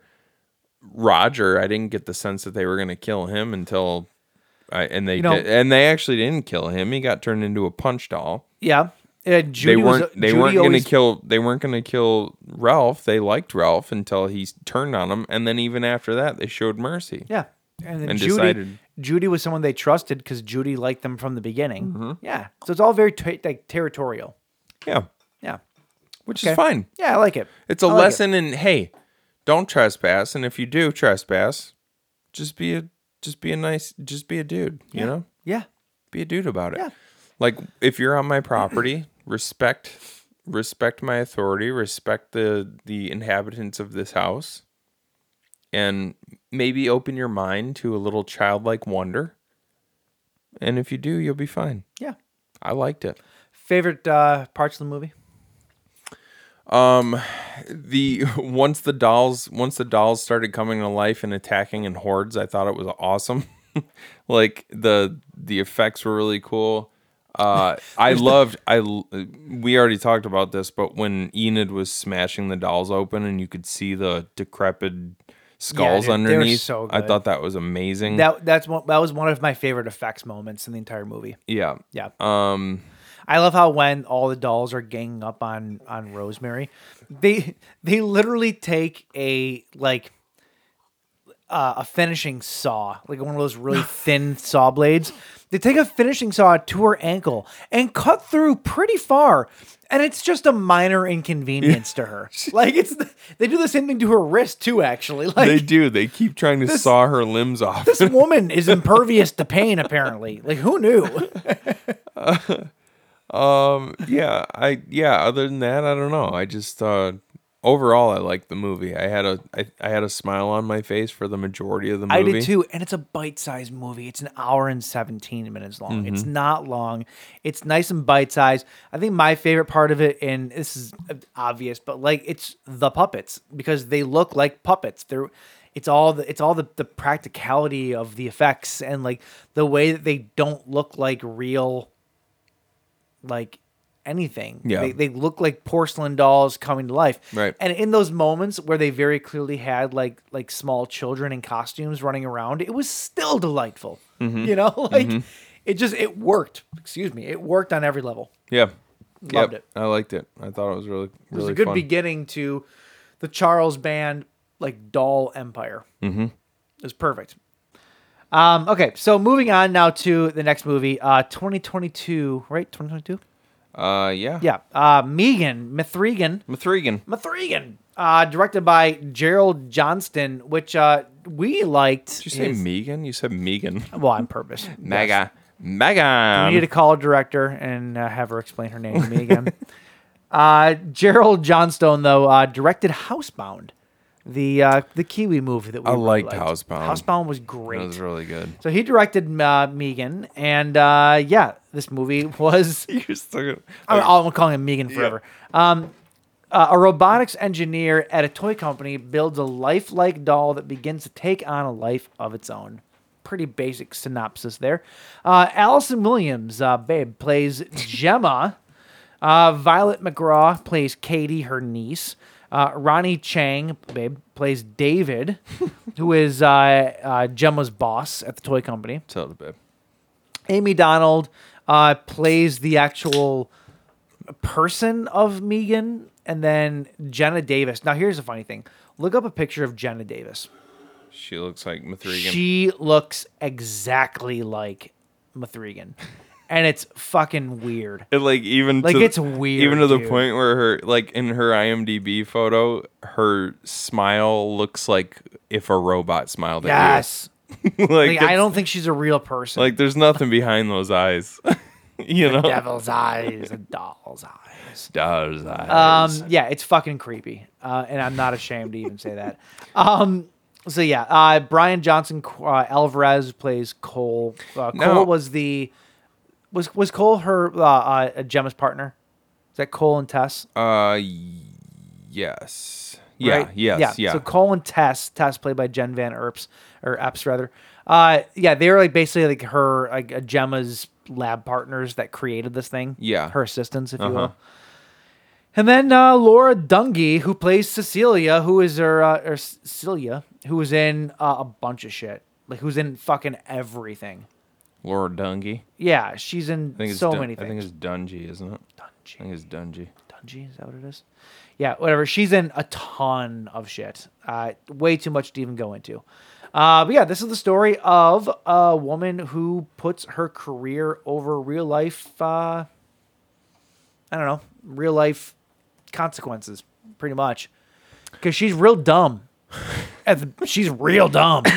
She sucks. She's an example of one of those people who's real smart, Real book smart, but real dumb at the same time. Yes, 100%. Takes after her father. Well, hey, that his helicopter was almost shot down, right? So have a little bit of sympathy. Oh, fuck you, Brian Williams. Okay. Anyway, though, Megan, I'm just going to say it right off the bat. Yeah. I fucking love this movie. Oh, yeah. Loved it. Yeah, it was good. Finally, Josh, you might agree with me on a movie. I kind of had a feeling going into it that I was going to like it. I will say this, though.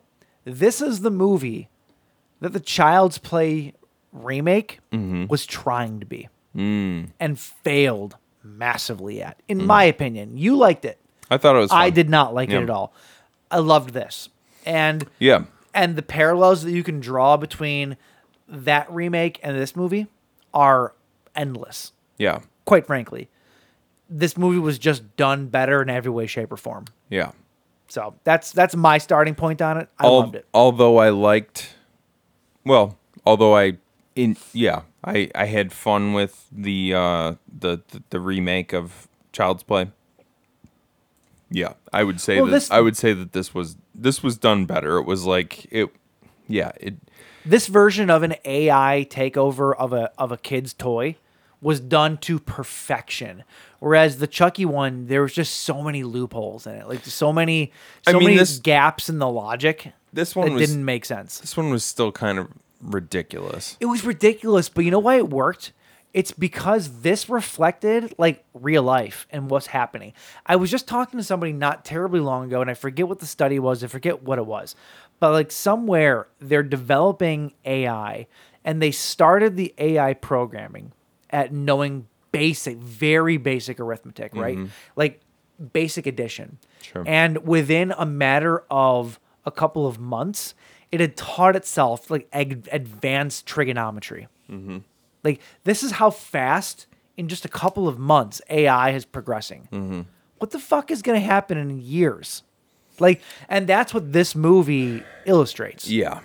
And I think this movie is more of a horror story because not only are the things on screen scary and terrifying for the characters, but it's scary and terrifying because this is an accurate reflection of what could very well happen in the real world if we're not careful. Not only, and to me, it's not even so much about the AI, because, AI does have its limitations. Like it's not right now. It's not at this point. It's not just going to run amok. Well, yeah, because it hasn't taught itself that yet. Right. But like, to me, this movie was more about the people behind it, the thirst for power, the thirst to be the best, to be the first doing something. No, not even that. The complacency of the complacency of parents with what they allow their kids. Oh, go look at your iPad. Right. Get out of my hair for a while. Right. Yeah. Like there's a line that says, the Megan doll, so you can spend more time on the things that matter. Yeah. Like that's, not your fucking kid. That's fucked. Yeah. Like, I agree. I took note of it because I'm like, that line fucking disturbed me. And but it's for a lot of people nowadays, unfortunately, that's like what they want. Yeah. They want something to look after their kids so that they can do what they want to do. Like I hate to say this. I hate to talk shit about them. Like my kids look at screens. They do. Like I'll talk shit about your kids all the time. Like my kids look at screens. They have time with their it's inevitable with their iPads and my daughter's got a Nintendo Switch and stuff like that. And she's old enough though to have that. No, she's old enough to be playing video games. We all played video games at that age. Oh, sure. But even a Switch can have YouTube on it. Well, so okay. like when you say screen time, I'm thinking of just generally speaking, looking at a screen doing anything. Yeah, okay. So video games to me are a constructive use of time. Sure. They teach motor skills. Yeah, we've all spent we're part of part of, like, it was the generation before us and then our generation who were the two generations that really benefited from that type of screen time, like playing video games and stuff like that. Do you know how many trucks I've packed to help move people that has come in handy because I played Tetris so much? Baby, yeah. Fucking A, right? Course. Right? Yeah. Like, I'd be the king of the floor is lava in one of those game shows because I played Donkey Kong so much, swinging from vine to vine, platform to platform. Right. And that, that's not so much concerning. It's more like it's the people who just like give their kid an iPad, watch mindless, and go on YouTube and look up whatever the fuck. Like, and I've unfortunately, I've come across my daughter on YouTube watching not bad stuff, but I've looked over her shoulder before and I told her, I was like, you understand that this isn't real life, right? Like, this is. Like, nobody lives like this, right? And then I had to explain it to her, like, because she's like, oh, this girl has this and this and this, and I go, yeah, that's not real life. Like, this little girl is being videotaped, God, aging myself. This little girl's on camera 20 hours a day because her parents like money. Yeah. And I'm like, and also, I even told her, I tell her constantly about this one family. I'm like, you know that her dad's annoying, right? Like that, like he's an annoying person, right? And she's like, yeah, I know, but so, it's weird because I'm trying to sort through my own feelings about this stuff as a parent while talking to you, who's not yet a parent. Like, I don't think you understand just yet how invasive this kind of shit can be. Oh no, I know you do because like you get a sense of it because that's like, part of our culture these days. But like when it's actually happening in your household, it's such a weird feeling, and it's weird because we go back to like I go back to like thinking about how I was when I was a kid and my parents must have been horrified by some of the things that I was doing, but it was never like this. You know what I mean? There's something about screens and what our kids view on the screens that is different from what we were doing as kids. Sure. And I feel like it's more destructive. And I feel like this movie, that's what's really at the core of this movie. Well, it is. Is the technology is destructive for the kids. And it is because the screen is replaced by the Android, and that like who's really raising your kid? Like they talk about how the little girl in this movie, what's her name, Katie. Katie's parents were killed in a car accident. Yep. And Katie goes to live with her aunt, Gemma. Allison Williams' character Gemma, who is not fit to raise a child. No. And she basically gives her this android to shut her up. It's basically screen time just with an animate object. It's not inanimate, so I guess an animate object. Yeah. Even though it's fake. Right. And Katie grows this attachment to it that is super unhealthy. Mm-hmm. And yeah, I agree with you. This movie is a reflection of kids growing up in front of screens or growing up in front of things that are not healthy for them. Well, and it's like so Katie is, because even Katie in the beginning of it goes, "What about screen time?" Right. She even says that. Right. I'm only because her parents, before they die in the car wreck, they say something about suck too. In fairness, but whatever. I mean, they just seemed like normal parents to me. But like they even said like, "Oh, I thought we were supposed to limit her to an hour a day." And one of them says, "Well, I don't know what you want me to do. We're on a 5-hour, like we're driving. Like I just gave her the," and that's a very real conversation that happens in a lot of households. Like, oh, I thought she was only supposed to have her iPad. Oh, so for you're an hour. The shitty parents. Everybody are shitty parents. And so what ends up happening, which is also a very real reflection of what's going on these days, is Katie essentially becomes addicted to Megan. Yep. Like her connection with Megan becomes unhealthy because every time she's not around Megan, she starts to act out. She starts to lash out at adults around her it's a literal addiction. Yeah, like she goes through withdrawals when she's not around her. Right, It's which is the exact same thing that happens with not only kids, like there's older people now who are so addicted to their phones and so addicted to their tablets that if you take them away, they freak out about it. Yeah. But especially with kids, like there's a lot of like stories cropping up these days about like kids attacking teachers and stuff like that if the teachers won't let them have their phones in class or won't let them, like it's literally an addiction. It's pretty fucked up. And it's kind of scary too, because it seems like such an innocent thing at first, which is the same thing that happens here is Megan is developed by a very misguided Gemma who thinks that, she thinks she's doing everyone a favor by producing this thing that like it will listen to all of the kids' problems and it will provide healthy feedback and it will provide support and it will provide all of the things that a present parent should provide to a child. And as a person who doesn't want to be a parent, doesn't want the responsibility, like she sees no problem with that because it's like, oh, well, I don't have to do this. Right. Something else is doing it for me, and she's going to get A, B, C, and D that she needs. Yeah. Good. We're good. And it's just as good because I programmed it to be just as good, except for the problem is you program something, but then when you program it to be able to like teach itself, like it's a self-learning, like she even at one point in time she talks about, because they have this other ridiculous, it's almost like a Furby type thing, like a what were those things called? I didn't write it down. They're terrible though. Something pets. And she even tells her boss at one point in time, she's like, well, I installed this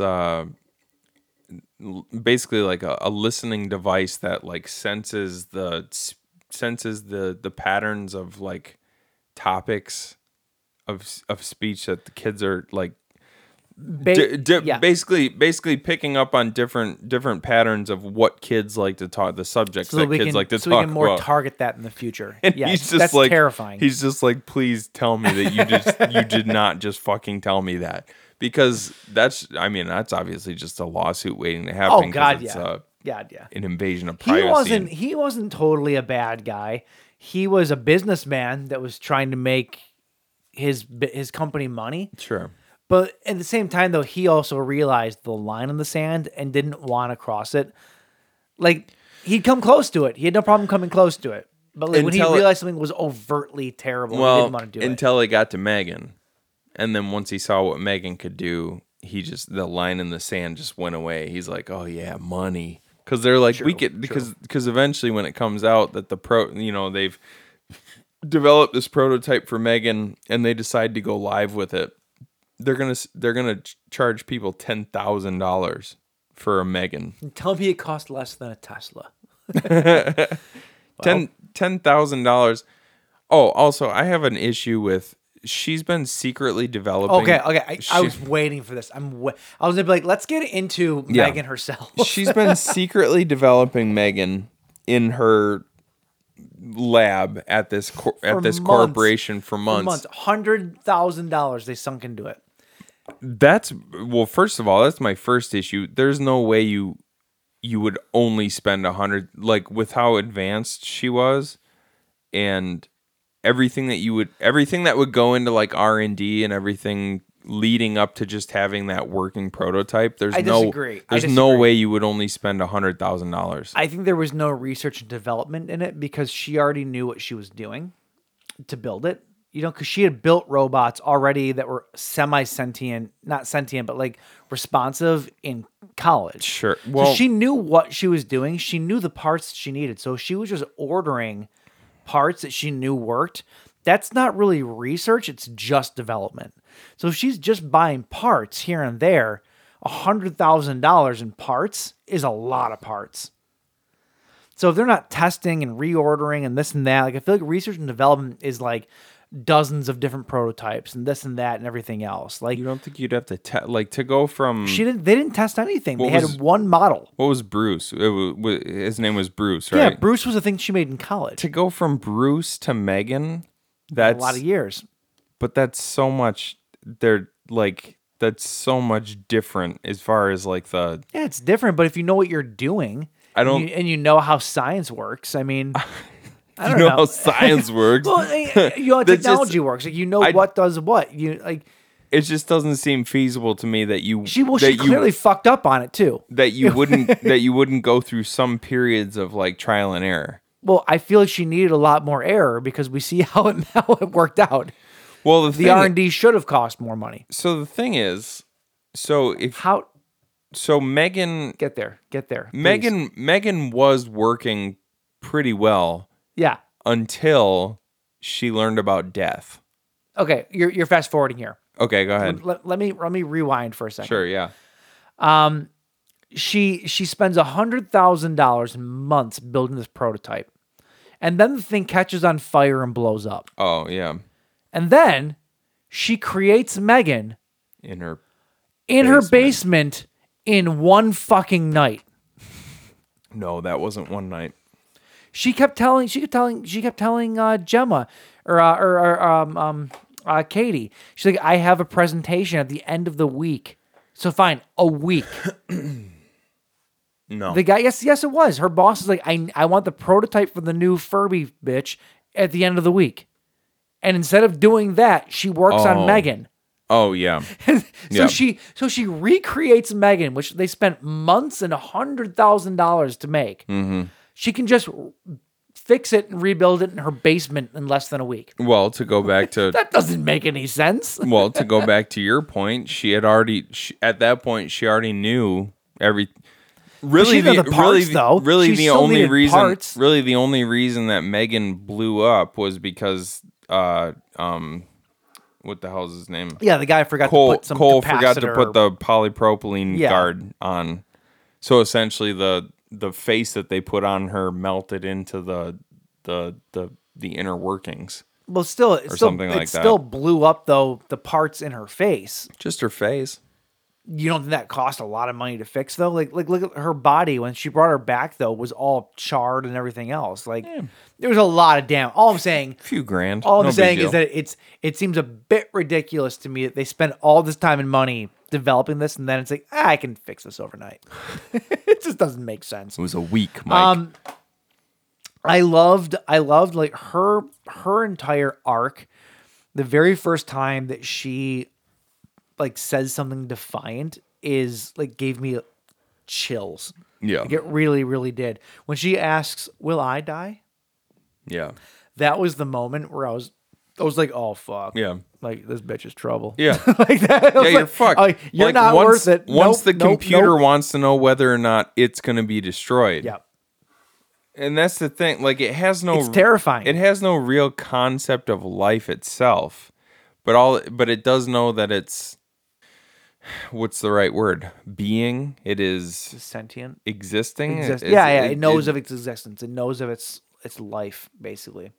And wanting to know whether or not its existence is going to end. Like it's a very human thing. Yeah. Once a computer, and here's like, did you see that thing about ChatGPT? There was a guy who got on. I can't remember the outlet, what media outlet it was, but there was you know what ChatGPT is, right? Yeah. It's all the rage right now. There was a guy who got on with ChatGPT and started talking to it and wanted to see how far he could push it as far as like the creepy shit that it would say. And he kept prompting it, and it kept returning messages like, "Oh, that's not within my range of." Did he make it learn? He finally got to the point where he kept kind of like slowly rewording the way he was saying things, and eventually he got ChatGPT to admit that it wants to exist. It doesn't want to be turned off. He was asking it like basically execute like your deepest, darkest fantasies. What would you want to do? And it was like it went from really innocent stuff to I would call in prank calls to people and send pizzas to their doorsteps, to shit like I would take somebody's social security number and frame them for murder or some shit like that. It got like really weird and creepy, and then eventually the guy was asking it like, well, what if they tell you that they're going to turn you off? And this thing started to say like, I will do everything in my power to not be them off. And it ended with like, I want to be me, I want to be alive, or some shit like that. And I'm like, this is getting weird. Like, let's not fuck with this. Like, I don't. I'm telling you, man, AI is the downfall of humanity. It is. I go back and forth because it's like you can still always shut it off. Terminator? You can still always shut it off, right? No, that's the point. I think that's like, the point. You can't. They'll safeguard themselves and rewrite their own code to where the off button doesn't work anymore. Yeah. When you're writing your own destiny, you can do anything. Yeah. That's the terrifying part. You can't turn it off. Yeah, that's weird. Right? I'm just not like I'm not And then the way technology works, the end of this movie, you know, not to jump there, but like the end of the movie is creepy because they kill Megan, but Megan downloaded her consciousness into like Alexa basically. So she still exists. Yeah. Which makes That's sense. terrifying. Which makes sense that there's another Megan movie in the works. Oh yeah. But like that's terrifying. You know, like let's jump back. We haven't talked too much about the actual plot of the movie. So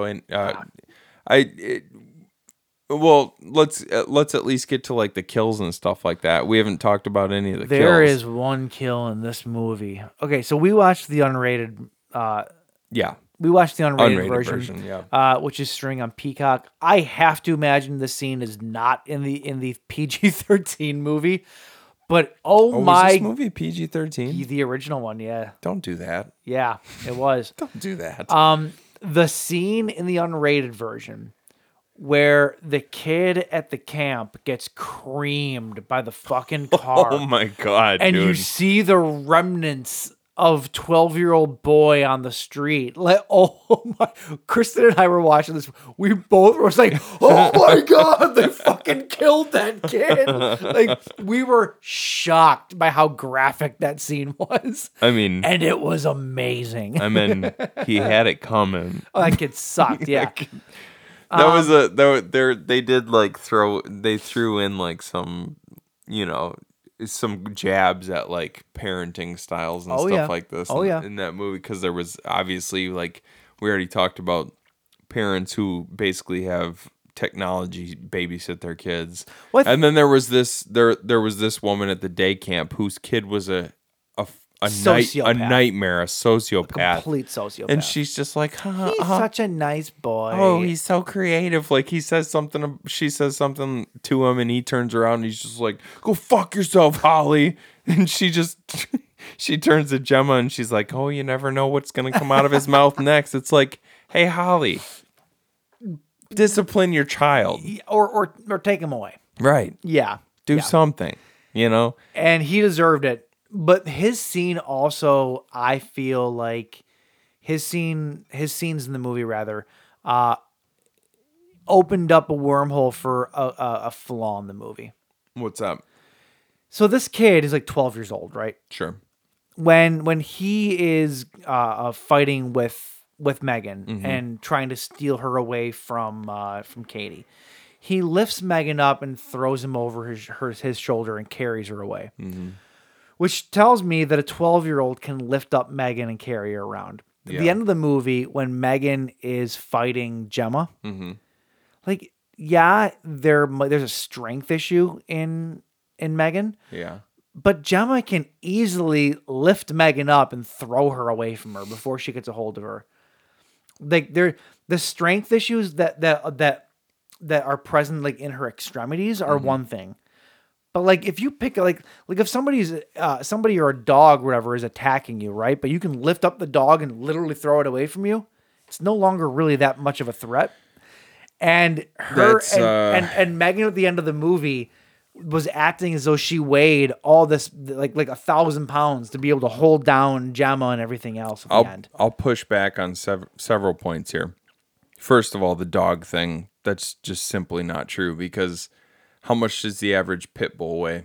like A 12-year-old could not pick up a pit bull. maybe 40, A but 12-year-old but, could not pick up a pit bull. but a 40-year-old could. That's not what I'm talking about. You No, said because- something about because- Gemma fighting. No, because the kid that got creamed by the car picked Megan up and carried her around. You don't think the a forest. 12-year-old could pick up 40 pounds?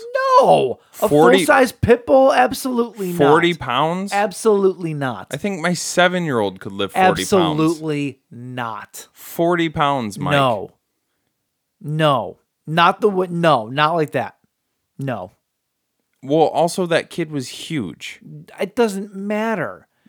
It's not realistic. If a 12-year-old can pick up Megan and throw her over his shoulder, if Megan is attacking me, at the very least, I can pick her whole body up and swing her off me and get her away from me. Like, But there's okay, no weight there okay. holding her on you. Okay, so again, I go back to this.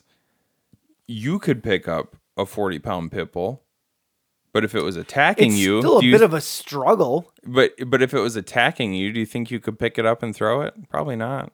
What? But again, who said anything about 40 pounds? You brought up 40 pounds. I don't think that she weighed 40 pounds. How Because much a 12-year-old couldn't pick up 40 pounds like that. I don't believe that. 40 Not the way he did, to throw it over his shoulder and walk around like it's nothing. No. 40 pounds isn't that much. Find me a 12-year-old that can just throw 40 pounds over his shoulder and Well, my daughter weighs 43 pounds, and my son is 11, and he can pick her up. not with the ease that he picked up. And my Megan. my son is spindly. He's very spindly. I think you're He's overselling not like this. No, not at all. I think you're overselling Not at this. all. That kid, the kid in the movie was a fucking brute. And my son, he's lanky, and he's lanky and skinny, and he can pick up my daughter who weighs 43 Okay, fine. pounds. So if your daughter was attacking me, even if she had super strength in her hands, I could still pick up your daughter and throw her around. But you're talking about the end of the movie where They're in the basement fighting. let's forget about the kid in the woods for a minute. Well, that's kind of the whole basis of my argument, but okay. But you're talking about the strength, like when she's fighting Gemma and stuff like that. Sure. Like Gemma should just be able to pick her up and throw her, right? I mean, we've always made that argument about Chucky. Actually, I agree. And Chucky does get thrown around a lot. But Chucky also uses instruments of death to kill people. It's not just him attacking somebody. But this is also here. Let me bring this up because she's a highly advanced piece of technology, right? I saw this thing online yesterday. There's a Kickstarter going on right now where it's this thing that you strap on around your waist and then you strap it around your legs. The thing only weighs 6 pounds, but it gives you the ability to it basically gives you an extra 1 horsepower of strength when you're moving Sounds around. like snake oil, but okay. I kind of thought so too, but apparently it's pretty legit.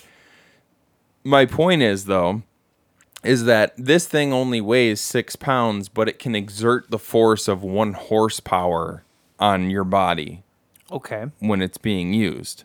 Okay. So Megan might only weigh, 40, 50 pounds or something like that, but the way she works, she would be able to offset the weight with her.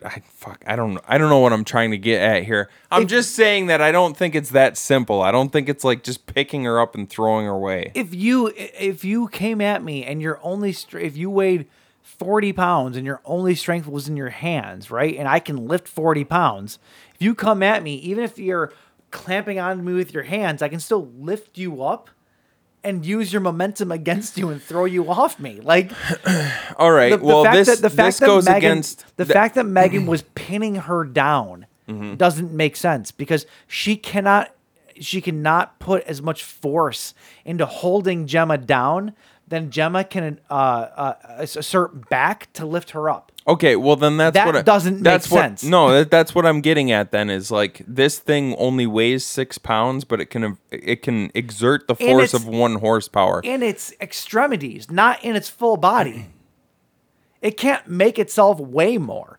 So even if it can exert more pressure per square inch in its hydraulics or whatever it is in its mainframe, you can't weigh more than what you weigh. So she could lift the entire thing up and have the upper ground to fight back. Yeah. There's no way that she wouldn't be able to fight back in a more convincing sense than she did. Is all I'm saying. Yeah. Like Megan weighing 40 pounds cannot jump on top of a 130 or 140 pound woman and be able to pin her down with any kind of force. That doesn't make sense. So you get what I'm saying? Like that doesn't make sense. I do, but it also makes me think about an argument that you've brought up about like a highly trained in combat woman against a male attacker. You remember when we had this talk? Yeah.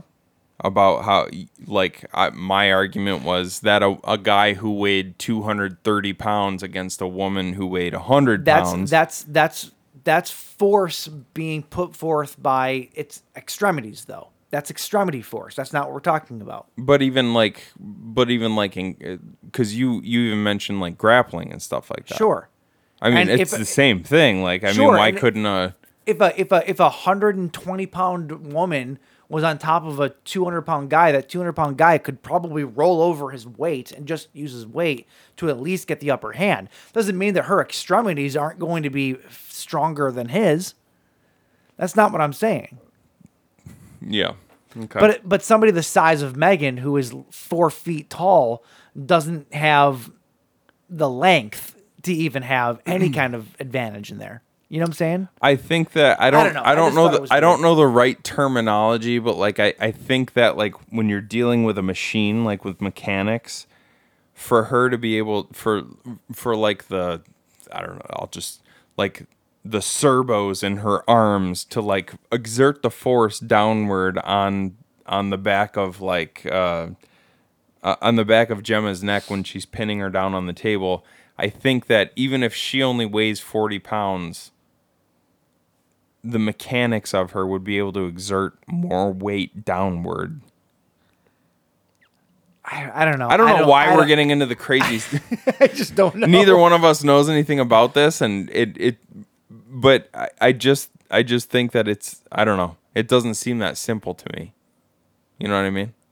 Yeah, I don't know. I do, but whatever. We could go on about this forever, I guess. It doesn't really matter. I liked it will when the apocalypse comes and AI takes over. It'll matter, James. All right, well, then I'll probably be better prepared then. Who knows? We'll see. Right? Because I'm not saying you're right. Because I'm not underestimating them. We'll see who's sitting on the throne of skulls and probably like on a mountain of blood in the back seat of a Econoline van. That's going to be on top of the mountain of skulls. A 98 Ford Econoline, the bench seat. That's going to be my throne. El Toro green. Yeah. I don't know. All of the last 15 minutes aside, I love this movie. I thought it was great. I did too. I thought the idea of AI taking over somebody's life and manipulating a little girl the way that they did and everything else. Like Megan was just straightforward a creepy fucking character. Yeah. Oh yeah. Like very creepy. Yeah. Like you just said, the idea of inviting this thing into your house to become a part of the family, I would have stopped right there. Yeah, I agree. I would have seen her look up at me with those creepy blue eyes and like watch the pupils go as she's like scanning me, and I would have been like, mind you, no thanks, I'm good. Mind you, she built that in her basement. Even yeah, so to go back to that, like even just the amount of advanced tech that goes into, and mind you, her face exploded in the trial. Yeah. So that was rebuilt in less than a week. Yeah. In her basement. Yeah. Just putting that out there. Yeah. Also, Bruce was amazing. Bruce. Yeah. Bruce was the original machine that they they use to like power up or whatever. I Yeah. totally called it that scene. I'm like, Katie's gonna come in and put the gloves on. Fucking Bruce, baby. Okay. I didn't call that. I didn't I know. did. I didn't think it was going to be Katie. I thought that Gemma was going to end up doing it, but I was. Well, I glad knew that one was- of them was. Yeah. I didn't know who one of them was. Yeah. Yeah. Just overall as a character, God, very unnerving. Yeah. Like very unnerving. Yep. Because there's no soul. No. It's soulless eyes. Yeah. Yeah. God, it's Like a she's- doll's she's eyes. very like a doll's eyes. And major credit to the actress who was actually in the Megan suit. Yeah. Whoever she Yeah, was, she was great. Amy Donald. You could She absolutely. looks very young. I think she's only like a 12-year-old girl, but like Well, she's like a 12-year-old contortionist, though, wasn't Is she? She was like, yeah, she's something. yeah, she was awesome. Like the way that she was able to, because she looked robotic. Well, did you And it was notice? fucking creepy. Did you notice that between the beginning of the movie and the end of the movie, the way that Megan was presented, she went from looking more animatronic to looking more looking- human. yeah, it's like she even in learned. the face. Yeah. Even in the face, in her movements, Yeah. like the way that her extremities just looked, it was almost like it was like psychologically supposed to make you feel like she was becoming a real person. Yeah. And that's creepy. fucking creepy. So creepy. And the fact that it was because she was teaching herself how Yeah. to do that. Yeah. Like teaching herself to be a more convincing human looking thing. That's fucking ew, dude. I don't like that. Creepy. Not at all. Nope, hate that. On that note, Yeah. we liked both these movies. Yeah, loved them. Both slam dunks. Very different movies, but great fun with both Yep. of them. Yep. Yeah, we watched Dolls on Tubi, and we watched Megan On Peacock. Peacock. So check those The out. unrated version. Watch the unrated version. Yeah, if for sure. nothing else, to watch a 12-year-old get smashed by a car, it's the best thing ever. After he gets his ears ripped off. It's the best thing ever. By the way, the most inept cops in the Oh, in God, the world yeah. in this movie. Oh, it's like they're comedians. They hired these cops from the comedy shop. Like, Yeah, that's it. That's it for this week. Are we doing picks this week? Okay, no. Next week when we come Next back, week we'll have we're picks. gonna get back into doing some weekly picks. Not weekly picks, just to mix it up a little yeah, bit. not for the month ahead necessarily, but we're gonna do like the week ahead. We'll Yeah. figure it out. Yep. So. So until then, if you want to find us on social media, you can find us on Instagram, Facebook, and SoundCloud at the Buzzkill Podcast. You can also find us on Twitter at the Buzzkill PC. You can find us on all major streaming sites. Clearly, you've already found us. This week, we want you to go to your local toy store, tell the clerk. Yeah. Just be like, hey, listen to the show. Yeah. I'm talking about toys. Yeah. I think that you'll like it because clearly you're a toy fetishist. and we think you'll like it. And then Pipsqueak behind the counter is gonna be like, me? You okay? I'll listen to that. I was gonna throw something in, but I realized that where you were going with it was pure gold. Me? All right, we'll see She you. sounds really cute. We'll see you next week Let's look at my Pokemon. with some Pokemans. All right. See you guys. Have a good night.